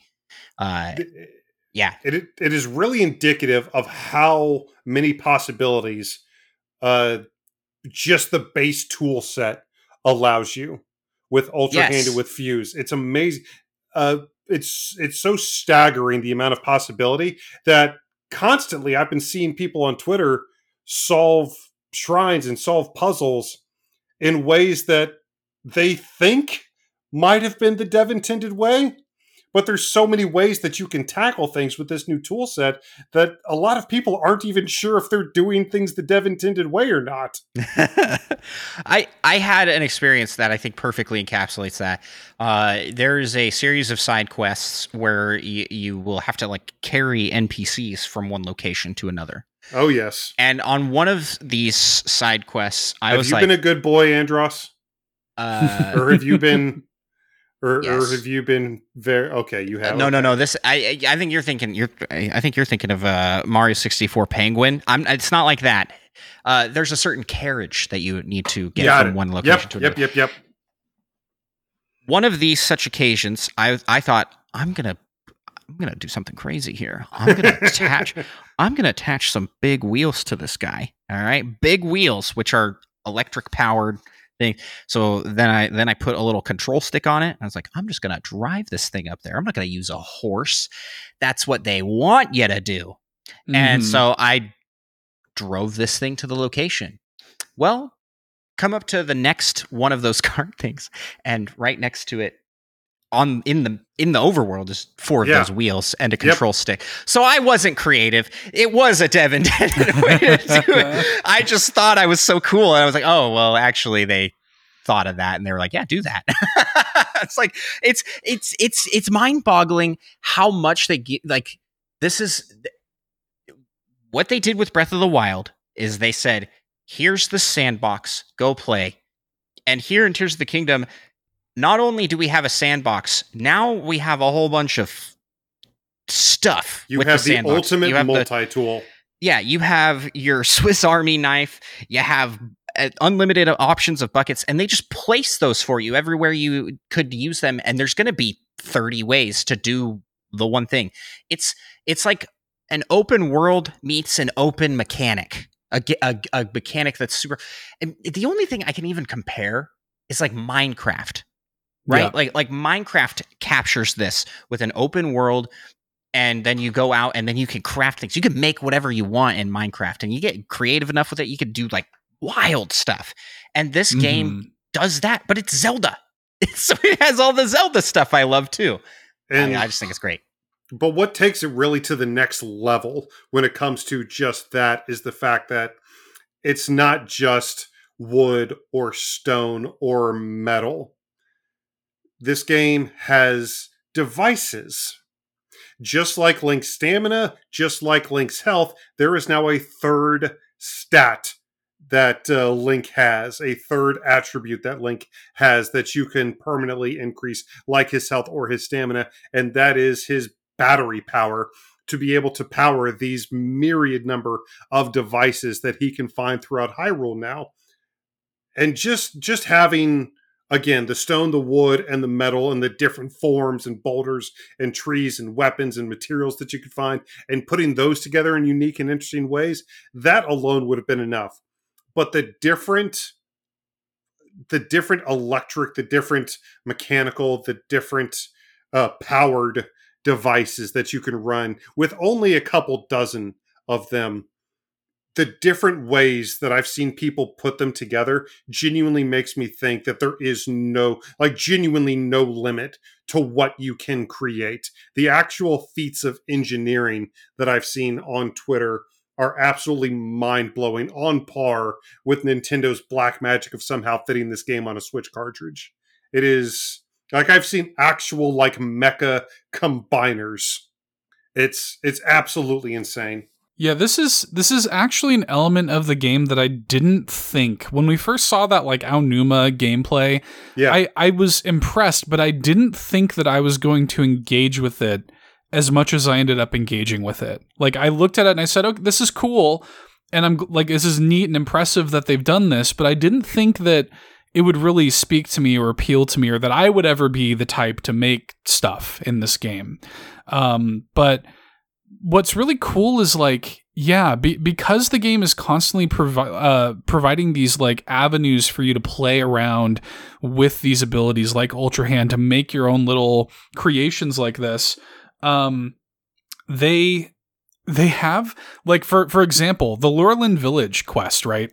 Yep. There's you have to gather a bunch of logs. You have to gather 12 logs or something like that, or 20 15, logs. yeah. 15, that's what it is. Yeah, so, believe me, I'm well aware of that number because that one took me a while.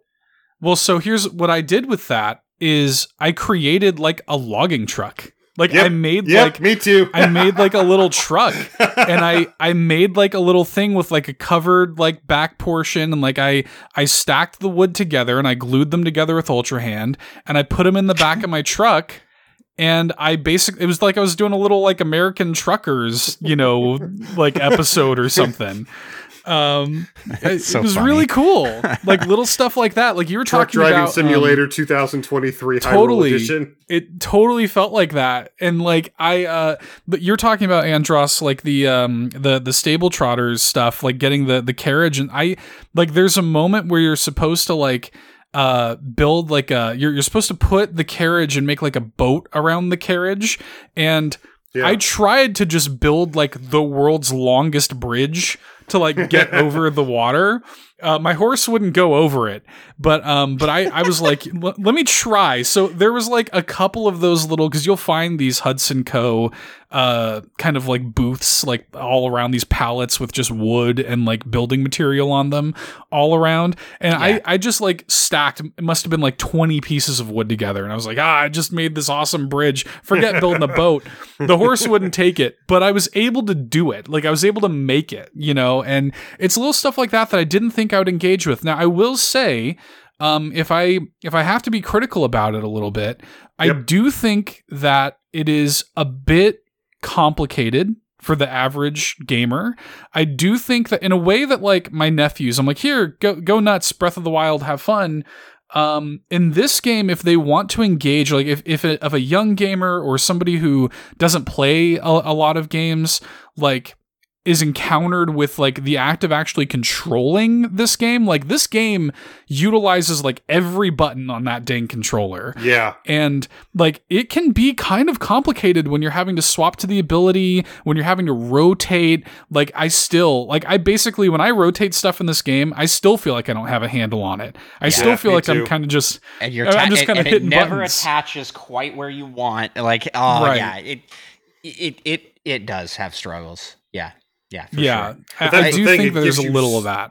Yeah, there's so many things that you can do that, yeah, even there are some things in the game that you have to press and hold this button, then press and hold this button, then use the right stick to, and then let go of this button, then let go of this button to do what you want to do. There's so many things to do in this game. And even on top of that, they still had to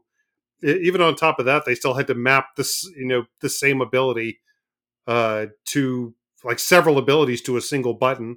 So that would probably be one of my big gripes is in addition to the different powers that Link has specifically, you do wind up getting new abilities throughout the course of the game. The problem is those are all mapped to a single button, which is also used to interact with things and also used to pick up things. So I'm sure you guys also accidentally activated a lot of abilities when you were just trying to run and pick stuff up, or when you were just trying to talk somebody. My brain is hardwired for the Breath of the Wild controls. So to this day, 100+ hours in, I am still hitting up on the D-pad to switch my rune ability instead of holding down R, and it is maddeningly frustrating. I'm like, I can't undo that wiring because I played so much of that game. And there's lots of little things like that where I click the wrong button to get to the map, or to like these quick keys that were present in the first game. But they needed to be moved because there's so many things with the mechanics that you need. The controller real estate is maxed out here. I know, we need to bring back that 6-button Sega controller for this one. These buttons appear. We're tapped out. Like we're tapped out on the controller. So I do think I think it is as simple and accessible as it probably could be.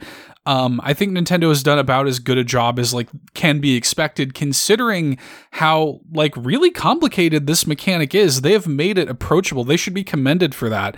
But I do think it's not quite at 100% for me. And I want to say too, because the other big ability that we haven't really tapped into yet is Fuse. Of course. And Fuse is a really interesting ability because you can, and we saw this again in the Aonuma gameplay pre-release, you can fuse anything to anything, essentially, and use it as a weapon. You can fuse a mushroom to the end of your sword. You could fuse a shield to your shield and have a shield, right? Oh, I'm a big fan of shields. Oh, me too. Yeah. Like my inventory's full. I can't take this shield. Well, correction, I can, baby. Well, that was... They wanted to keep, it was clear to me, they wanted to keep weapon degradation in this game, which does return, for those who don't know. However, it was also very clear that they heard people who had criticisms of that, and Fuse honestly felt to me like a direct response. So you have weapon degradation here specifically. However, just like with Ultra Hand, your ability to mix and match and create new weapon formats is similarly staggering. Any weapon that you pick up can be fused to just about anything in the game that you can interact with. It can be fused to logs and to stones like you can use with Ultra Hand. It can be fused to most of the materials that you can collect, most of which are used for potions or for item quests, and they can be fused to other weapons like they showed off in that Aonuma gameplay preview. You can fuse a long stick to a long stick to make a super long stick. Whatever you really want to do, you can, and it gives you so many more options in this game. Link's arrows may be the most versatile weapon in Nintendo history. Well, yeah, like being able, the fact that because they did remove the Sheikah Slate abilities, and now you have your sort of like arm abilities and stuff. So you don't have the Sheikah Slate bombs anymore, right? Instead, now you've got bomb arrows, which the bomb flowers from like Zelda history come back, and you can fuse those to your arrow and have bomb arrows, right? But they're like way more powerful and potent than the Sheikah bombs were. So that is just like the most dangerous. Oh yeah, big time. But that's like a baseline example, and I think that what it has done, and I'm curious what you guys' take on this is, because this is something that I, over the course of my entire time with this game, have been back and forth. Probably my single biggest actual complaint with the game is I think that the fuse mechanic and the sort of accentuation of ranged combat and the versatility that you mentioned, Eric, of ranged combat in this game because of Fuse has caused Nintendo to almost overcorrect. And because of that, the enemies have these enormous health pools. And I think that because the melee combat has always been so kind of simplistic in these games, you're kind of just, you can parry, you can dodge, but you're kind of just mashing Y, over and over and just kind of smacking people around. So when they have had to sort of overcorrect and give these enemies these big health pools because your range combat is so much more versatile now, the melee combat, I think, has been drastically worsened to the point where it's like now, especially in the end game, just like in Breath of the Wild, when the enemies begin to scale, like a silver bokoblin, I'm just like smacking away at it for like 5 minutes, getting it into like a 3-hit combo. It's flying away. Then I go chase it down and smack it again. It's like, it is really, and like fighting like a bigger enemy, like a Gleeok or a Lynel, forget it. It's like a 20-minute fight, I have complaints about Gleeoks, man. I think that they are a very cool addition. I really like them as like a mini boss, because for those that played Breath of the Wild, we had mini bosses in that game as well. Lynels make a return, Hinox and Talus with new forms, as well as the ones from Breath of the Wild. Gleeok is brand new, and I'm just bummed that they give you so little after defeating them. Well, they're treated basically like a super boss, but they should give you more. They don't give you any like super substantial reward. They do give you just some like really material. Cool. They give you some cool material and that can be used for fusion and crafting, which is really cool. Yeah, a lot of the Gleeok stuff, a lot of stuff like that. You get those. They're used for like upgrading the armor and stuff like that. But compare that to another new enemy to this game, Construct. And when you beat a Construct, you freaking win the lottery, man. Like it drops. True. There's stuff, so much stuff, and you're like, wow. And then there's a big thing that drops that you can't pick up, but you could fuse with something, and it's really good. And it's like Gleeoks don't do that, and that's annoying to me. I see a Gleeok and I'm like, I'm just gonna pass. I'm just gonna go around. I don't want. It's not worth it. That brought up another point. There's so many really cool details in this game that I absolutely adore, and one of my favorites, honestly, is taking into account the new fuse ability. All the enemies that you face in the game, they now have like redesigned horns and headdresses that are specifically designed to be like spear tips. To be like the heads of weapons. And they're so cool when you start attaching these horns and these headdresses from these defeated enemies. And even the new bokoblin, horns and headdresses, and the way they look at the end looks just absolutely amazing. It looks so cool. I love that as a new ability. My absolute favorite is the I don't know if this is specific to like a type of Lizalfo, but there's like the scythe. Yeah, that's silver. The silver. The silver at Lizalfo. Those weapons look so cool. You put that onto your weapon, and it basically just turns it into this crazy looking like Grim Reaper scythe that looks like something out of like a Devil May Cry game. Put that scythe at the end of a gloom sphere, and you look like death incarnate. Yeah, yeah, it's really cool, do. dude. Well, and another thing that they've done here, another change that I do really like, despite my, like I said, I think that it is sort of like, it has poked holes or revealed issues with the melee combat because of all of this stuff.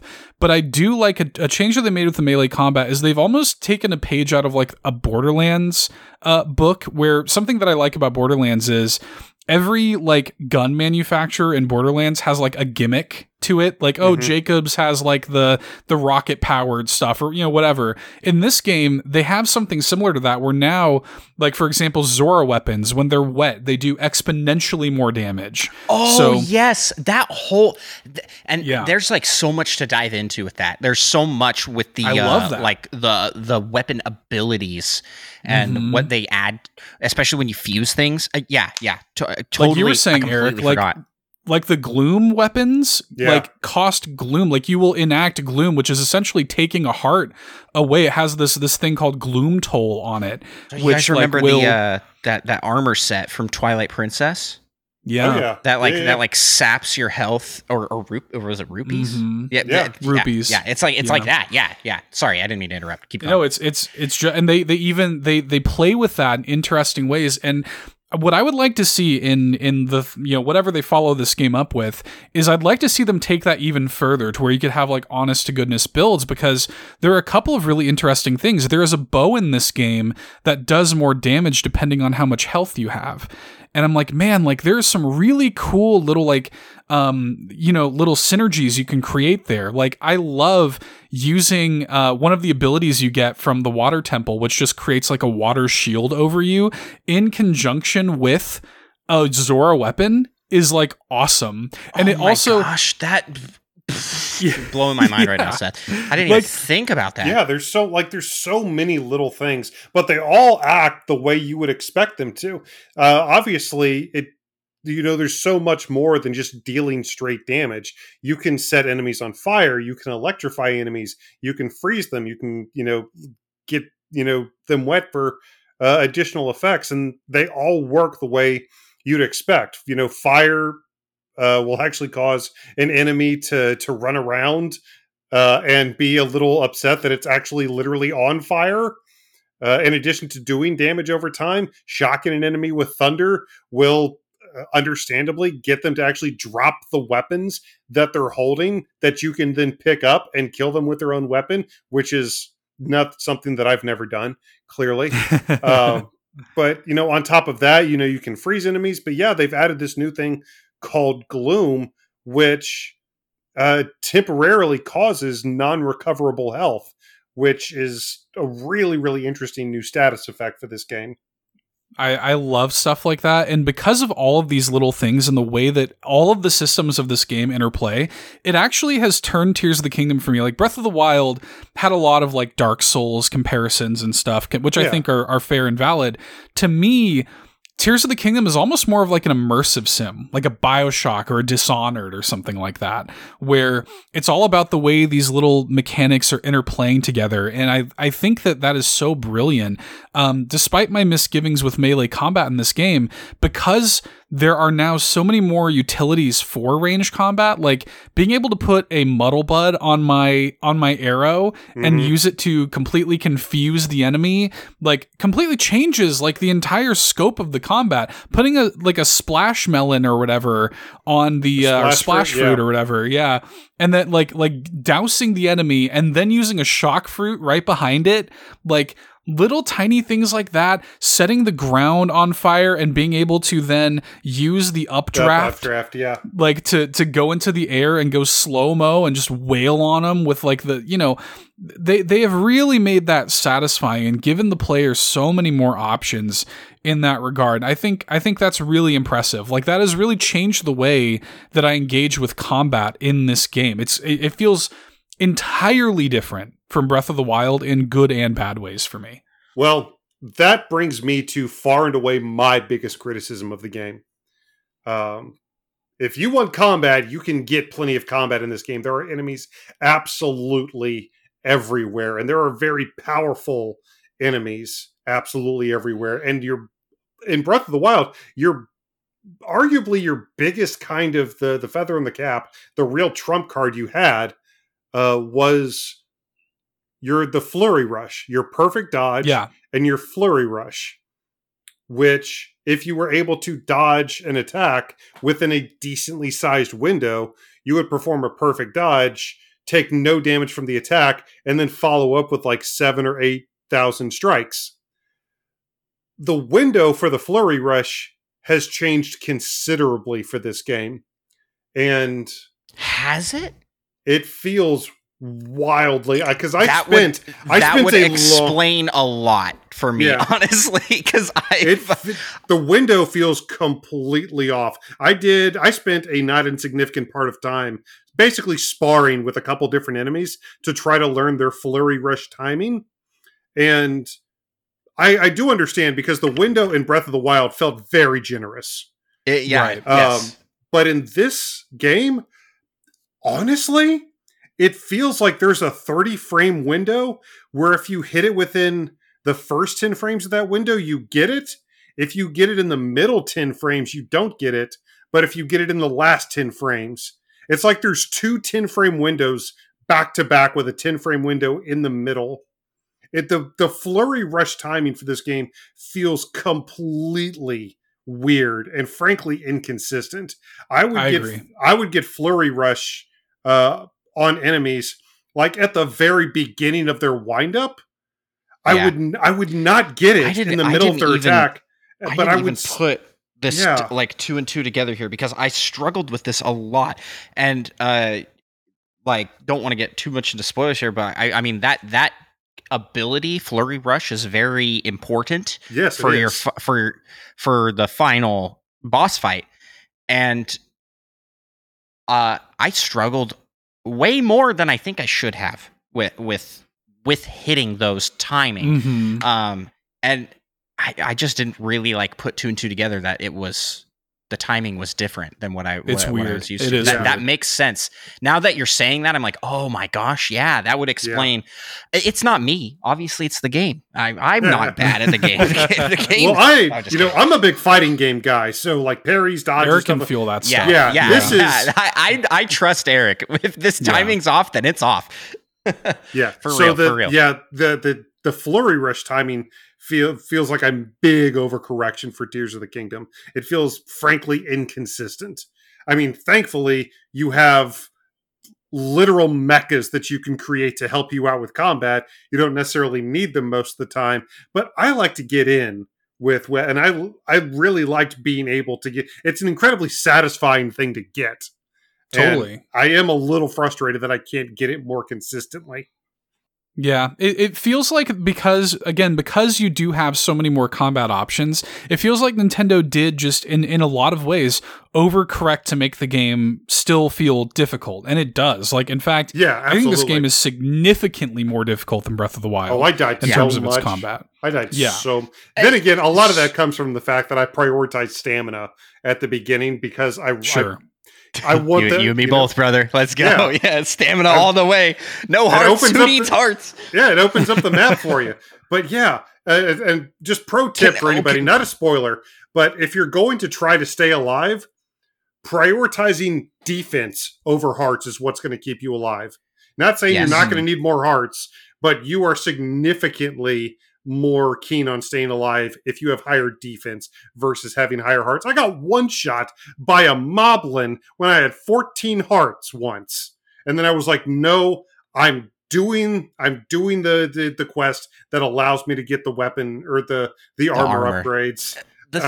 The thing about that, and I think this is maybe a problem that I'm not sure if there's really a solution to, is there are so many mechanics. I mean, Seth's here talking about how you can combine the like water shield ability with the water upgrade weapons. I haven't even messed with that at all. I haven't looked. I see those and I go, oh yeah. I'm gonna think of like good ways to combo this, and then I forget about it and I just use scythes and spears that are really strong. And you know, Eric's talking about the flurry rushes. There's so many mechanics and side quests and things that some pretty vital pieces of the game can be missed. Oh, And yeah. I think we can talk about this for very early game. You can completely skip getting the paraglider. There Yeah. was a news article I saw going around where it was like, many gamers get kidnapped by Impa. I don't know if you guys saw that, but it's like there's a point where Impa takes you on a hot air balloon ride, and you can get there before you get the paraglider. How do you get down? Weird like oversight, a big oversight. There's and that happened to a not insignificant amount of people, right? And there is a key mechanic. We haven't talked about it because I think this kind of dives into spoilers, but there's more than just the 4 ultra hand abilities. There's at least one more significant ultra hand ability that I did not get until I rolled credits. And really? I kid you not, I internally screamed. I was like, oh my gosh. 45 hours in, and I didn't see this ability that makes the building mechanic so much easier, and so it's like it would be so vital to have had that early game. Armor, another thing. Like Eric's talking about, like, I'm gonna go do this armor set side quest. That's not like a super intuitive, you're gonna run into that on like just going through the story side quest. You gotta find it, right? Yeah. And there's these like little things like that build ability, the armor set upgrades, the paraglider, and like the weapon combos. I didn't even feel like I was fully utilizing Fuse for the first couple days I was playing, and then once I realized, oh, this is vital, and it's just there's so many systems at play that you don't know where to stick. Right. Yeah. And you just pick a direction and you go. That was kind of, that was the MO for Breath of the Wild, is like, listen, we've put a bunch of stuff in this game for you to get and power yourself up with. We're not going to tell you where any of it is. Just go have fun, go explore. And there is a lot more of that here. Now, we expect a lot of it to return, and most of it does return. But, having that experience with Breath of the Wild, we a lot of us Breath of the Wild veterans are just kind of predisposed to, okay, I know how this is done fundamentally, but how do I trigger it in this game? So we went kind of out of our way to go looking for a lot of it. Yes.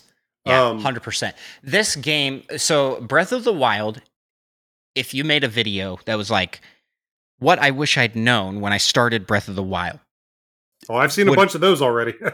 Would be like there'd be like a few things. It's like, oh yeah, I wish I had known about this side quest that would get you this good item. But Tears of the Kingdom, it's like your list gets really long very quickly of what I wish I had done first. I'm gonna put this out here for everybody out there. Please go to the depths. Do the side mission that has you go to the depths. You will not regret it, because the depths offers a lot of things that will make your playthrough overall in the overworld much simpler, including expanding your battery, extra abilities, and like armor and weapons. Like there's just some benefits to that going there early that I just didn't do because there's so much else to explore, But see, that's the thing. Like, because there is so much, I didn't roll credits on the game until I had already hit the 140 hour mark. And just in the time I've spent since rolling the credits, I've still found some insane stuff, some staggering stuff since I've rolled credits on the game. Some stuff that I couldn't believe that I hadn't found. And I'm not just talking about a one-off. That's happened several times since I've rolled credits where I found something like, wow, big I can't side believe quests. This is also, big stuff. Yes. Big stuff. There have been a couple of times playing this where Eric and I have texted each other, and like, for example, right, it's not a spoiler to say the Master Sword's in this game, right? Yeah. The Master Sword's in this game? It's in here, oh my god. The way that Eric and I found the Master Sword was completely different. Yep. We had totally different approaches. I was like, hey, did you do the Master Sword quest? He was like, yeah, I did this and this and this. I was like, I didn't do any of that. What are you talking about? Yeah. Yeah, and then I'm gonna have to ask after the show. I'll tell you, it's interesting, and like even like after rolling credits, I was like, yeah, like this cutscene was so cool at the end. Eric's like, I didn't see that, and turned out there was a whole like optional and missable temple in the game. That like you don't didn't even get like that, Eric? What? Yeah. How did you? A major story thing that is missable in the game. 140 hours. Well, what? There's so much to do. I know, that's crazy. That's nuts, right? I just assume that you would but yeah, it's totally missable. It's totally missable, skippable. Yeah. Which is crazy. That's crazy to me. Like, it's nuts to me that, like, there is stuff of that caliber in this game that you don't have to engage with, and it's not even obvious that you have to engage with it. Like, I don't blame them for like, I'm sure there are a ton of people who completely miss that temple, you know? And I'm just like, man, like, there's a lot of stuff in here that's like that, where, I mean, like, there's I should have figured, considering that, you know, I can count the number of fingers on Link's hand. Fair. Yeah. Missing a ring. Yeah. And I do really like the fact that Link's hand is just literally the Infinity Gauntlet. I do like that. Just gets blinged out. Yeah. Well, and something that we haven't really talked about yet are the temples. And like, not to get like hardcore into them, but this game does, I feel like, a really good job. Another big complaint with Breath of the Wild was the Divine Beasts, right? Yeah. And the bosses. As well, which I think is a kind of a bundled together complaint, is that the Divine Beasts and the bosses feel samey.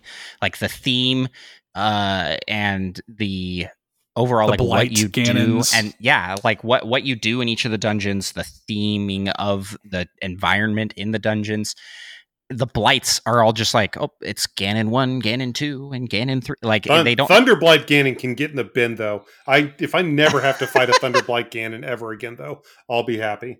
No, this game has a Thunderblight, in my opinion. That well, the game, same place too. For ironically, Tears of the Kingdom just does I think as good, because you know the reality is that these like kind of open world Zelda games, it doesn't make sense for them to have traditional Zelda dungeons. It doesn't make sense for it to have that structure of go here, get this key item, do the small key, and the, you know, that whole chestnut of traditional Zelda games doesn't fit in a game where you can go and do whatever you want and miss stuff even. It doesn't fit in that structure. So they have I think struck the perfect balance with this game of having these temples that they have like the theming and the feel of a traditional Zelda dungeon, and even working in like this game's version of like a Zelda dungeon's quote unquote key item is even integrated in a very cool and interesting way.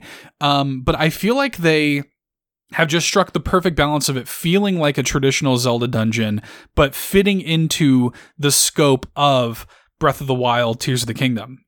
With great bosses, with like really great traditional style Zelda bosses. Yeah, they do feel like classic Zelda bosses. Yes.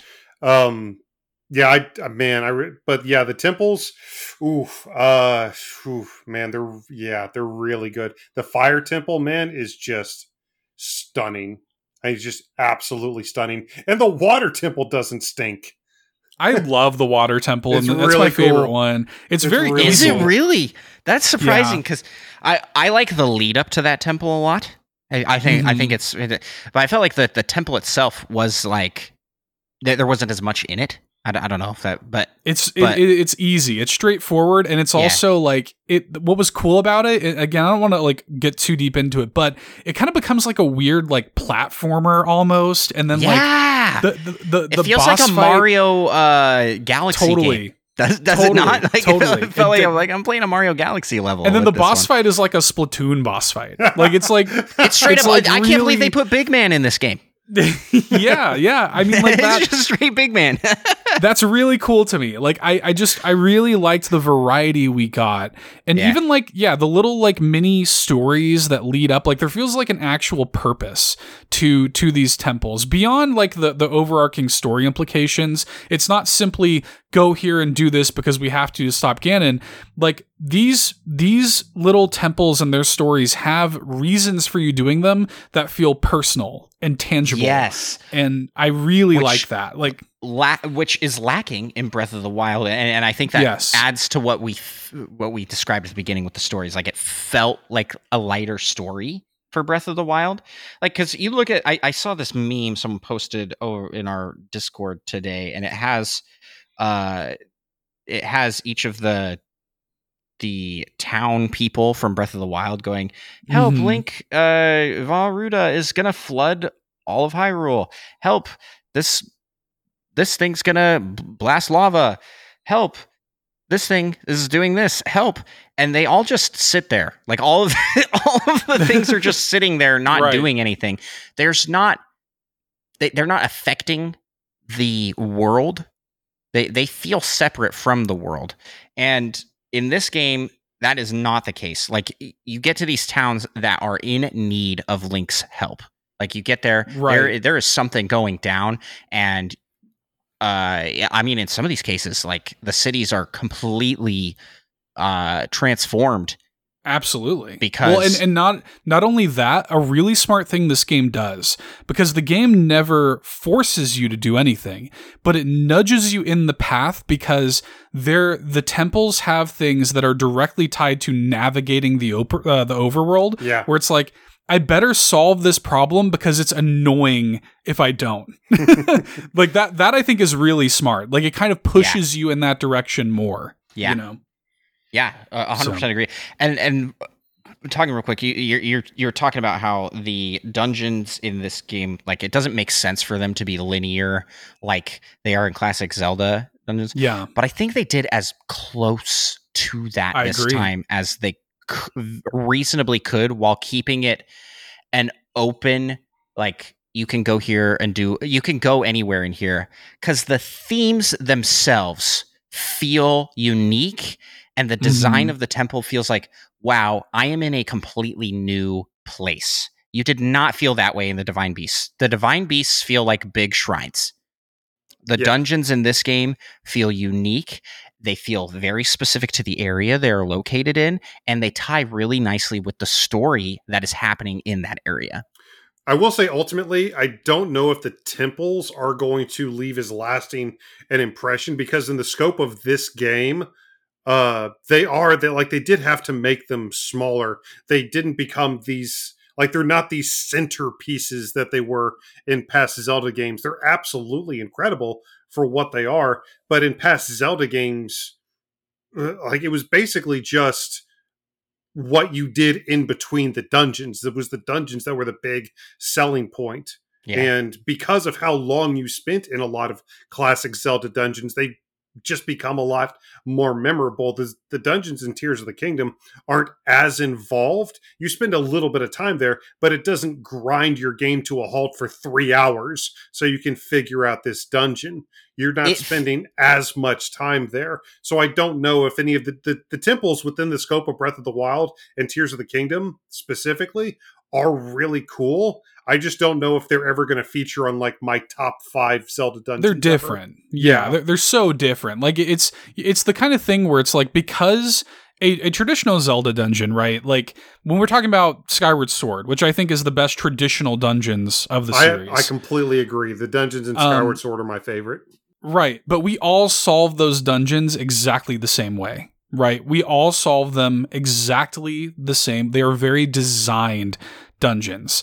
When you like to Andross's point, and I completely agree, I think that this is the best possible outcome of, like, having their cake and eating it too as best they can, where this has the theming and the feel and the boss fights and the little kind of, like, teeing up of the design, but the way we all approach these dungeons are going to be dramatically different. So, like, it still has, like, I think they've done the best they can, but as a result of that, I also agree with Eric, like, none of these are going to wind up being in my, like, top Zelda dungeons of all time, because it's almost not the point. Like, they're almost just bigger shrines, they're almost just bigger playgrounds of like things to go and do and like solve a problem. They're just bigger side quests.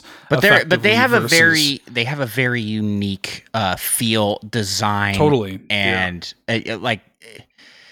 much more so than Breath of the Wild. Like I can't emphasize this enough that Breath of the Wild, if you put me inside a room in any of the divine beasts, I couldn't tell you just right away which one I'm in. They all look exactly the same. And they also look pretty similar to just regular shrines out in the wild. So so the unique vibes that you feel in these, I think, does enough to capture the vibe.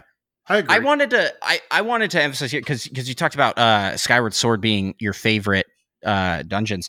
I was going to say that I feel like this game took a big page out of Skyward Sword's dungeons playbook, in that part of the dungeon is the lead up to the dungeon. There is almost like especially with the wind dungeon. I will say that's gonna one's gonna stay with me for a little while. The lead up to the wind temple was really cool. The path to the temple is part of the temple experience. Right. And Skyward Sword had that, like, in every area. It was like, if you look at it, you look at the outdoor area, and it's like, oh, there's rooms here. I'm moving through a dungeon, but it's all outdoor, so it doesn't feel like a dungeon.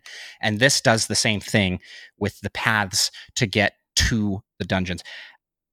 But they even twist that, right? Like, you've got what Eric talked about with the wind temple, the water temple. I feel like had really clear set paths, and even the fire temple has like a recommended, like a pretty clear, like, get from here to here. But then it's the light temple is the lightning temple, or whatever. Yeah, has a very completely different approach to how you there. It's not a get from point A to point B. It's like a mini game plus a giant area puzzle, and then it just opens. And you're like, it's so different, and each of them feels very unique. Even like I was saying with the fire temple, like point A to point B. Well, that felt so different than the wind temple point A to point B. It's completely different. And I just really think that they did a good job. If you take that on the whole, and you also put those lead ups, which I kind of do, because I feel like it's kind of all part of that package with the temple, these feel really cool to me. I like them a lot. And I could definitely, I mean, maybe I'm partial here, but I definitely think the fire and lightning were like my favorites, because they felt like Ocarina of Time temples. I was like, well, I got the vibes. I'll say, since this isn't a traditional episode of All In, I'm going to go ahead and throw my top 5 in here real quick. I think my top 5 in ascending order, my number 1 I think is the fire temple. My number 2 I think is the wind temple. My number 3 I think is the water temple. The number 4 or 3 is going to be the lightning temple, 4 is the water temple, and then 5 I think is the spirit temple, the one that got away. Yeah. I for me, putting me on the spot, I would say I would go water. I think I'm gonna go water, lightning, wind, fire, spirit. I think that's where I would go. But fire at number 4. Okay. Yeah. For me, the way I tackled the fire temple was so, like, I felt like I was doing the wrong thing basically the whole time. The entire time. Yeah. But I'm gonna say that that might be why I liked that one so much, because that's my number 1. Yeah. And I was definitely utilizing balloons a lot. I was not doing it the way you were supposed to. Or was I? Do it. We could all tackle it completely differently. Right? I had max stamina by the time I got there. I just spelunked my entire way. Yeah, I'll throw my top 5 out there: fire, lightning. I think I'll go wind, water. I don't know. Those are very close. No, because I also really like the last one. I'm just gonna put fire and lightning as top 2, and then the other 3 are tied. Yeah. Hey, that's Well, fair. No, they're That's just fair. so good. I like them all. The Spirit Temple's weird, right? Because it's almost like not really a temple. Like it's weird the way it's kind of like structured and set up. but I So- like I it. consider- I like me it. too. I consider like the construction part of Right. that. Yeah, you know what I'm talking about. I consider that Mhm. part of it, and that's really cool. But I do think it's still ultimately It's like a deconstructed temple almost. Yeah. Yeah, it's interesting, but it's not quite to the same standard as the others. But yeah, still very good stuff. And again, A nice I think change that they of pace, should admittedly. totally. Yes, I think it comes Yeah. at the right time. Even though a lot of us are putting it at the back, it's like it's wildly different and makes because if the game just had Rockstar after Rockstar thing, that was all it would. I don't know, like. I'm not saying it's not Rockstar. I'm saying that like it's just different, and I like having a meal with a lot of variety. You need something that feels a little bit more like a cool down, not quite as intensive to change things up a little bit. Yeah, exactly. Yeah. But I Man. mean, yeah, when it comes I'm to the gameplay, there's still so much we could talk I'm about to say we've been going for like 2 hours, and I feel like there's still. I am very sorry. This is what happens when I get on podcasts, y'all. But No, yeah, dude, we this is tripled a the time. huge game. This is I mean, we knew that we were going to need to dedicate a special episode to just reviewing this game because there's just so much to unpack, and this is keeping it as spoiler free as we can and will do an entire separate spoiler cast just on the story. Like this, all of this game's components could be their own podcast. Like there's just so much to talk about here. there really is. So- We haven't even talked about recall, rewind, reverse, whatever. Which gets a ton of time to shine. The improvements to cooking, improvements to the cooking and the recipes. I cook so much more in this game. So much more in this game. And all the new effects and like boosts and things. Yeah. So, I mean, they added like a stickiness mechanic. They added like there's light, there's gloom, there's so many different new things. It's just such a stunning achievement. And at the end of the day, with Tears of the Kingdom, I do not think it is a perfect game.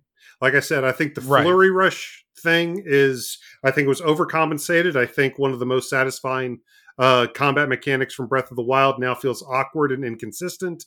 I do think it's still really annoying to have to deal with some of the weather effects, even though lightning has been nerfed a little bit. You no longer get struck by lightning if you just happen to have a metal thing in your possession.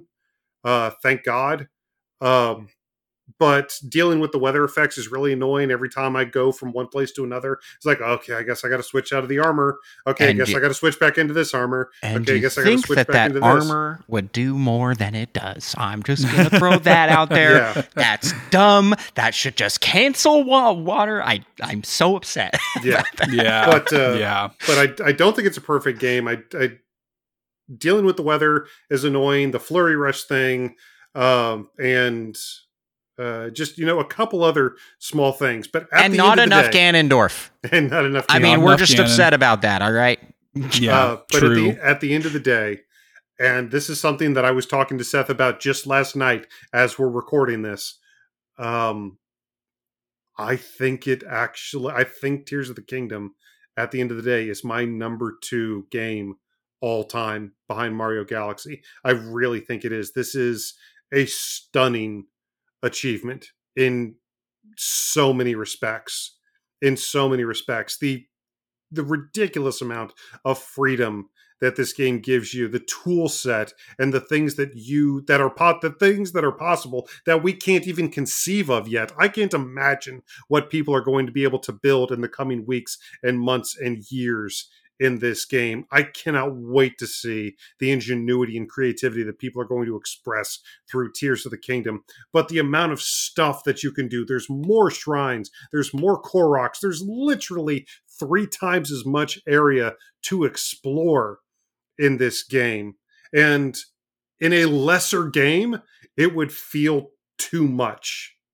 However, because the game is so masterfully handled, the fact that this game is so masterfully achieved just makes it more to do. It doesn't make it feel like it's overwhelming. It's just, yay, I get to play more. I get to experience this stunning achievement in video game history for even longer. And like I said, I thought about this a lot, but it is my favorite Zelda game. And right behind Mario Galaxy, this is my second favorite game ever made at this point. Just what an achievement. I hate that you got it instead of us for the fantasy credit draft. And I am so happy that we got it, because this is my favorite game of all time, hands down. I really hesitated to say that in the first few days, because it's like, okay, recency bias. It's still, I mean, there's still going to be recency bias, but here's the thing: is Breath of the Wild was my favorite game ever. It was my number one game of all time, and this is all of that and more. Like it is the perfect sequel, because it takes everything I loved about the first game and just injects it with everything I love from the series as a whole in ways that just blends into the perfect game. And let me just say that Breath of the Wild 3 is going to be amazing. Whatever the third entry of the trilogy. Yeah. But yeah, I can boil it down to this. Many people consider Breath of the Wild, prior to the release of Tears of the Kingdom, many people consider Breath of the Wild to be the greatest game ever made. Tears of the Kingdom genuinely makes me feel like it's going to be rough going back to Breath of the Wild. Yeah. It's gonna be interesting. It's like, yeah, for me, I'm like, am I gonna go back to this game at all? Because this game just has Tears of the Kingdom just has so much that you can do with it. I feel like I'm gonna be spending months just to get my file to 100% completion, and then there's so much I can do. Okay, let's replay it like this. I'm gonna go. Being a challenge gamer, I'm like, I've already got just a huge list of ideas. I'm like, can I play the game without Ultra Hand? Only with stealth. Can I play there's a pro mode. Have you seen that, where it removes all the HUD? You can't even see how much health you have. It's like there's so many like different ways you could experience this game and play it completely differently, like you guys talked about earlier with builds and how this game could have, like, you can do that in a very light way. It's not quite there to that but you could go, hey, I'm going to play this game stealth only. I'm going to play this game where I can only use bows. I'm going to play, I've already seen people beating it with no stamina, which that's nuts. It's like there's so much exciting things to look forward to for the future of this game. And yeah, okay, I do want to, I don't want to be like too spoilery here. This is a thing that is not present in the game, and what makes me feel very confidently that there's going to be a third in this trilogy, not including Age of Calamity, which right. Which, if it is included, then it's a quadrilogy. I don't care. The third game, I feel like, has to touch on the Triforce, right? Like, that's a staple. That's a staple to the Zelda series, and it wasn't here. At least that I've found yet. Maybe you guys with your 50 more hours than me have seen it. But honestly, my headcanon immediately went to Ganon teaming up with Majora.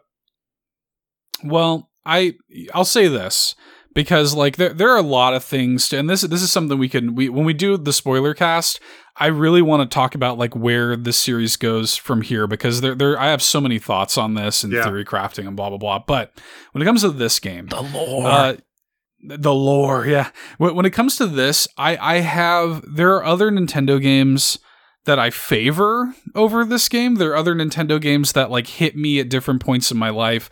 Like I've talked about before, Majora's Mask changed my life. Nothing in Tears of the Kingdom changed my life in that way. However, Tears of the Kingdom is the best game Nintendo's ever made from an objective standpoint. In my opinion, the best in terms of what they have achieved here It is a towering achievement. Like what it is magical. It is this thing that exists, and I constantly, after all the time I've spent with it, I can't believe it exists in the form that it does. And everything that we're saying sounds so hyperbolic. And while the game is not perfect, like it is still just a completely magical game that somehow, like, one of the things I always said when people were telling me they were playing Breath of the Wild for the first time, it's like, you're so lucky. I can't believe you get to experience that game for the first time again. And they somehow managed to make me feel that way again, you know, with Tears of the Kingdom. Yeah, they did it. Which Somehow. Which you're like, but how? How did they do that? Because I didn't think it was possible to do it again. They've done the impossible. Like, Tears of the Kingdom is an impossible game, you know? And I think that it's already showing. I mean, I've seen articles out there that are like, this is the fastest selling Nintendo game ever. And that it had like 10 million copies sold on its like opening in the first weekend. 3 days. Yeah. And so I'm looking at like Breath of the Wild has 30 million over its lifetime. And this is going to outsell that game, which is mind-boggling to me, because it's just, I didn't think, like even Breath of the Wild being at like 30 million is a lot, because Zelda games, while popular, have never been Pokemon. You know, right. They've never been Mario, but Breath of the Wild and Tears of the Kingdom are. They're showing it in the sales just as much as they are in the quality. And I'm very happy to see that, because I want to see more of these games succeed over what we traditionally see sell the best. Because like I don't want to throw shade at Pokemon. I love Pokemon. I do too. But the quality isn't as like, comparing the two games is like, it's not insane. Even they're incomparable. Yeah. Pokemon is like such worse quality compared to Zelda, and I'm so glad to see that customers value quality, and that we as a gaming it's an community, unbelievable achievement. Yeah, this game, 6 years, well worth the wait. And if we got even remotely the kind of enhancement and progression between these two games as we could potentially get with the next Zelda game, I would happily wait another 6, 7, 8, 10 years for that game if I knew it was going to elevate the series as much as what Tears of the Kingdom had just done. Yep, absolutely. Turns out the game was pretty good. It turns out it was pretty good. It was pretty good. Turns out 6 years was well worth the wait. It absolutely was. All right, Metroid guys, Prime 4, it's your turn. Your move, right?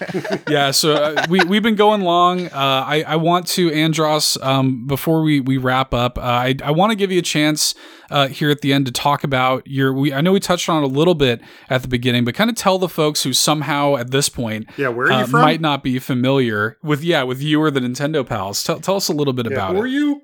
All right. I have two sales pitches here. I am Andross1 on YouTube and Twitch, where I do Zelda content primarily. I do a variety of Nintendo stuff. I've done Pokemon challenges, Mario challenges.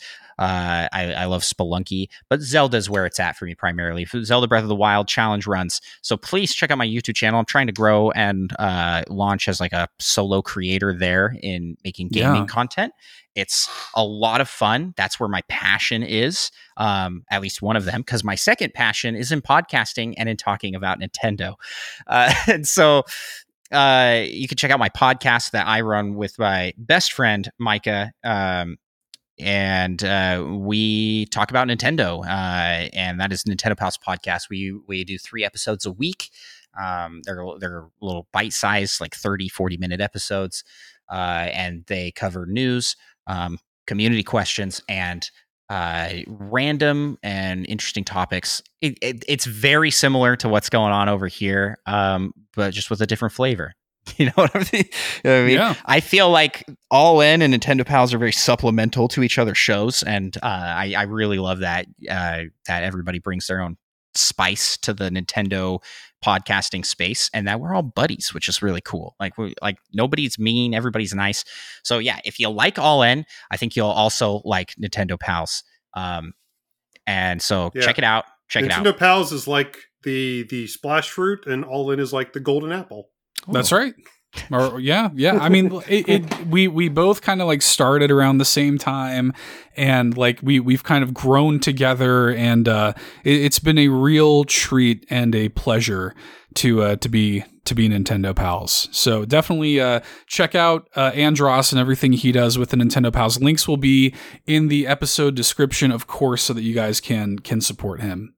Yeah, and everybody that's listening, if you haven't already, please subscribe and follow All In on all platforms, because Seth and Eric here have a multimedia empire that they're forming here. It's very good. It's very good. You're gonna get. He's doing your job for you, Eric. Yeah, he's doing the socials. Listen, this is high quality content here. Don't worry, I'm gonna pay him. And you know what?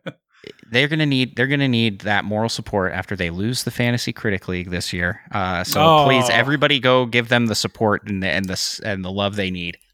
Please, after you guys lose, you're gonna disappear like Cass. Oh, that hurt! I'm hurt twice. He went out to get Lon milk and never came back. Oh no! I hate this. But. Yes, make sure to follow Andross and the Nintendo Pals and check out all the stuff they're doing. Make sure to check out us and all the stuff we're doing at All In Podcast on Facebook, at All In Podcast over on the Twitter. In addition to that, you can check out youtube.com/All In Podcast, where we do live and news broadcasts each and every Friday night at 8 p.m. Eastern, 5 p.m. Pacific. In addition to that, we create so much. Make sure to follow our amazing Discord, where a ton of our patrons are hanging out. It's actually, speaking of our patrons, Seth, we do have a Patreon. But we do indeed have a Patreon. Patreon.com/All In Podcast is a place to be. 3 tiers of support. You can actually get a 7-day free trial to the Golden Banana tier and the Tears of the Kingdom support. Tears of the Kingdom. That's right. 7-day free trial for the Golden Banana tier, which would get you access to All In Side Quest and the $2 Hero Cast, our 2 weekly Patreon exclusive shows. This week on Side Quest, Eric and I broke down our Summer Game Fest predictions. That's kind of our non-Tendo podcast. So there's a lot of fun stuff going on over there. As I mentioned earlier, Triforce tier supporters get discounts on our merch at bit.ly/All In Merch, where you can get yourself a shirt or a sticker or a mug and show your love and support for us. But if you don't have any bones to throw our way, that's okay too. You can support us for free by dropping some words, leaving us a 5-star review on Apple Podcasts, Podchaser, or Audible, and I'll shout those reviews out here on the show. And of Spotify. Course, you can leave a Spotify. Exactly. Everybody that 5-star rating on Spotify. Do it. It's anonymous, but that's okay. You can't drop words, but do it. You can be on Spotify, like the cool Spotify listeners for Nintendo Pals who have overtaken Apple users. And I am so happy. Yeah. Take that, Apple. We're actually getting... We actually... The last Spotify review we got surpassed our Apple reviews as well. Let's go. So Spotify coming through. Apple listeners out there, what are you doing? Leave us a 5-star review. Leave these guys a 5-star review right now. You're getting shown up by the new kid on the block. I'm going to start a class war dividing podcast. This is 100%. I do this every episode now on my show. I'm like, let's fight. Let's fight. Let's go. We super appreciate it. Again, that's a very, very easy and free way to support these independent Nintendo podcasts like the Nintendo Pals and like us. So we very much appreciate it. Yeah, and while you're at it, let us know what your hot takes about Tears of the Kingdom are. Let us know what you thought of the game if you've had the opportunity to play it yet, and what your top 5 rundown of the different temples are. Make sure to let us know. But yeah, this was a big one, wasn't it, guys? The Legend of Zelda Tears of the Kingdom, 6 years since the release of Breath of the Wild. Well worth the wait, as it turns out. This is going to be a game that people will love for years, and I honestly don't think it's too hyperbolic to say generations to come. This is going to be one of those games. This is going to be a mile marker in this industry, I believe, and in a year that many people have already pointed out has already been a stellar first half of the year, an absolutely stellar first half of 2023.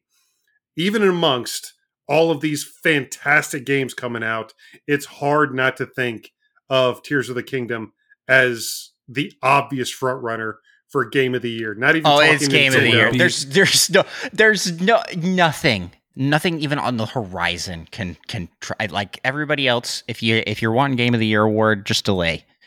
You're not getting it this year. Sorry, y'all. It's in the bag. There's nothing that could release that could take it. It's like, yeah, yep.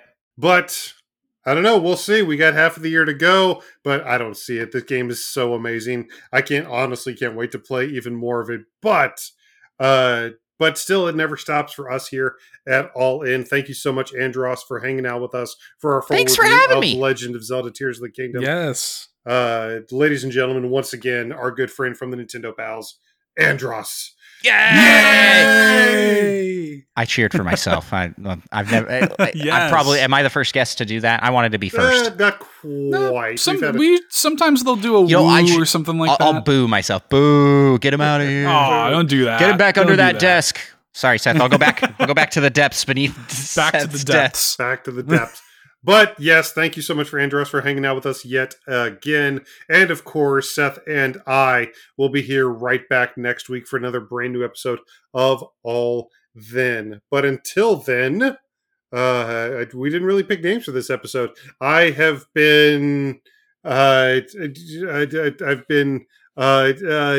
He's been Eric. I've been Seth, and he's been Andross. I've been Yika. I've been Koga fan. Andross. I need to think of a name. Bye. Bye.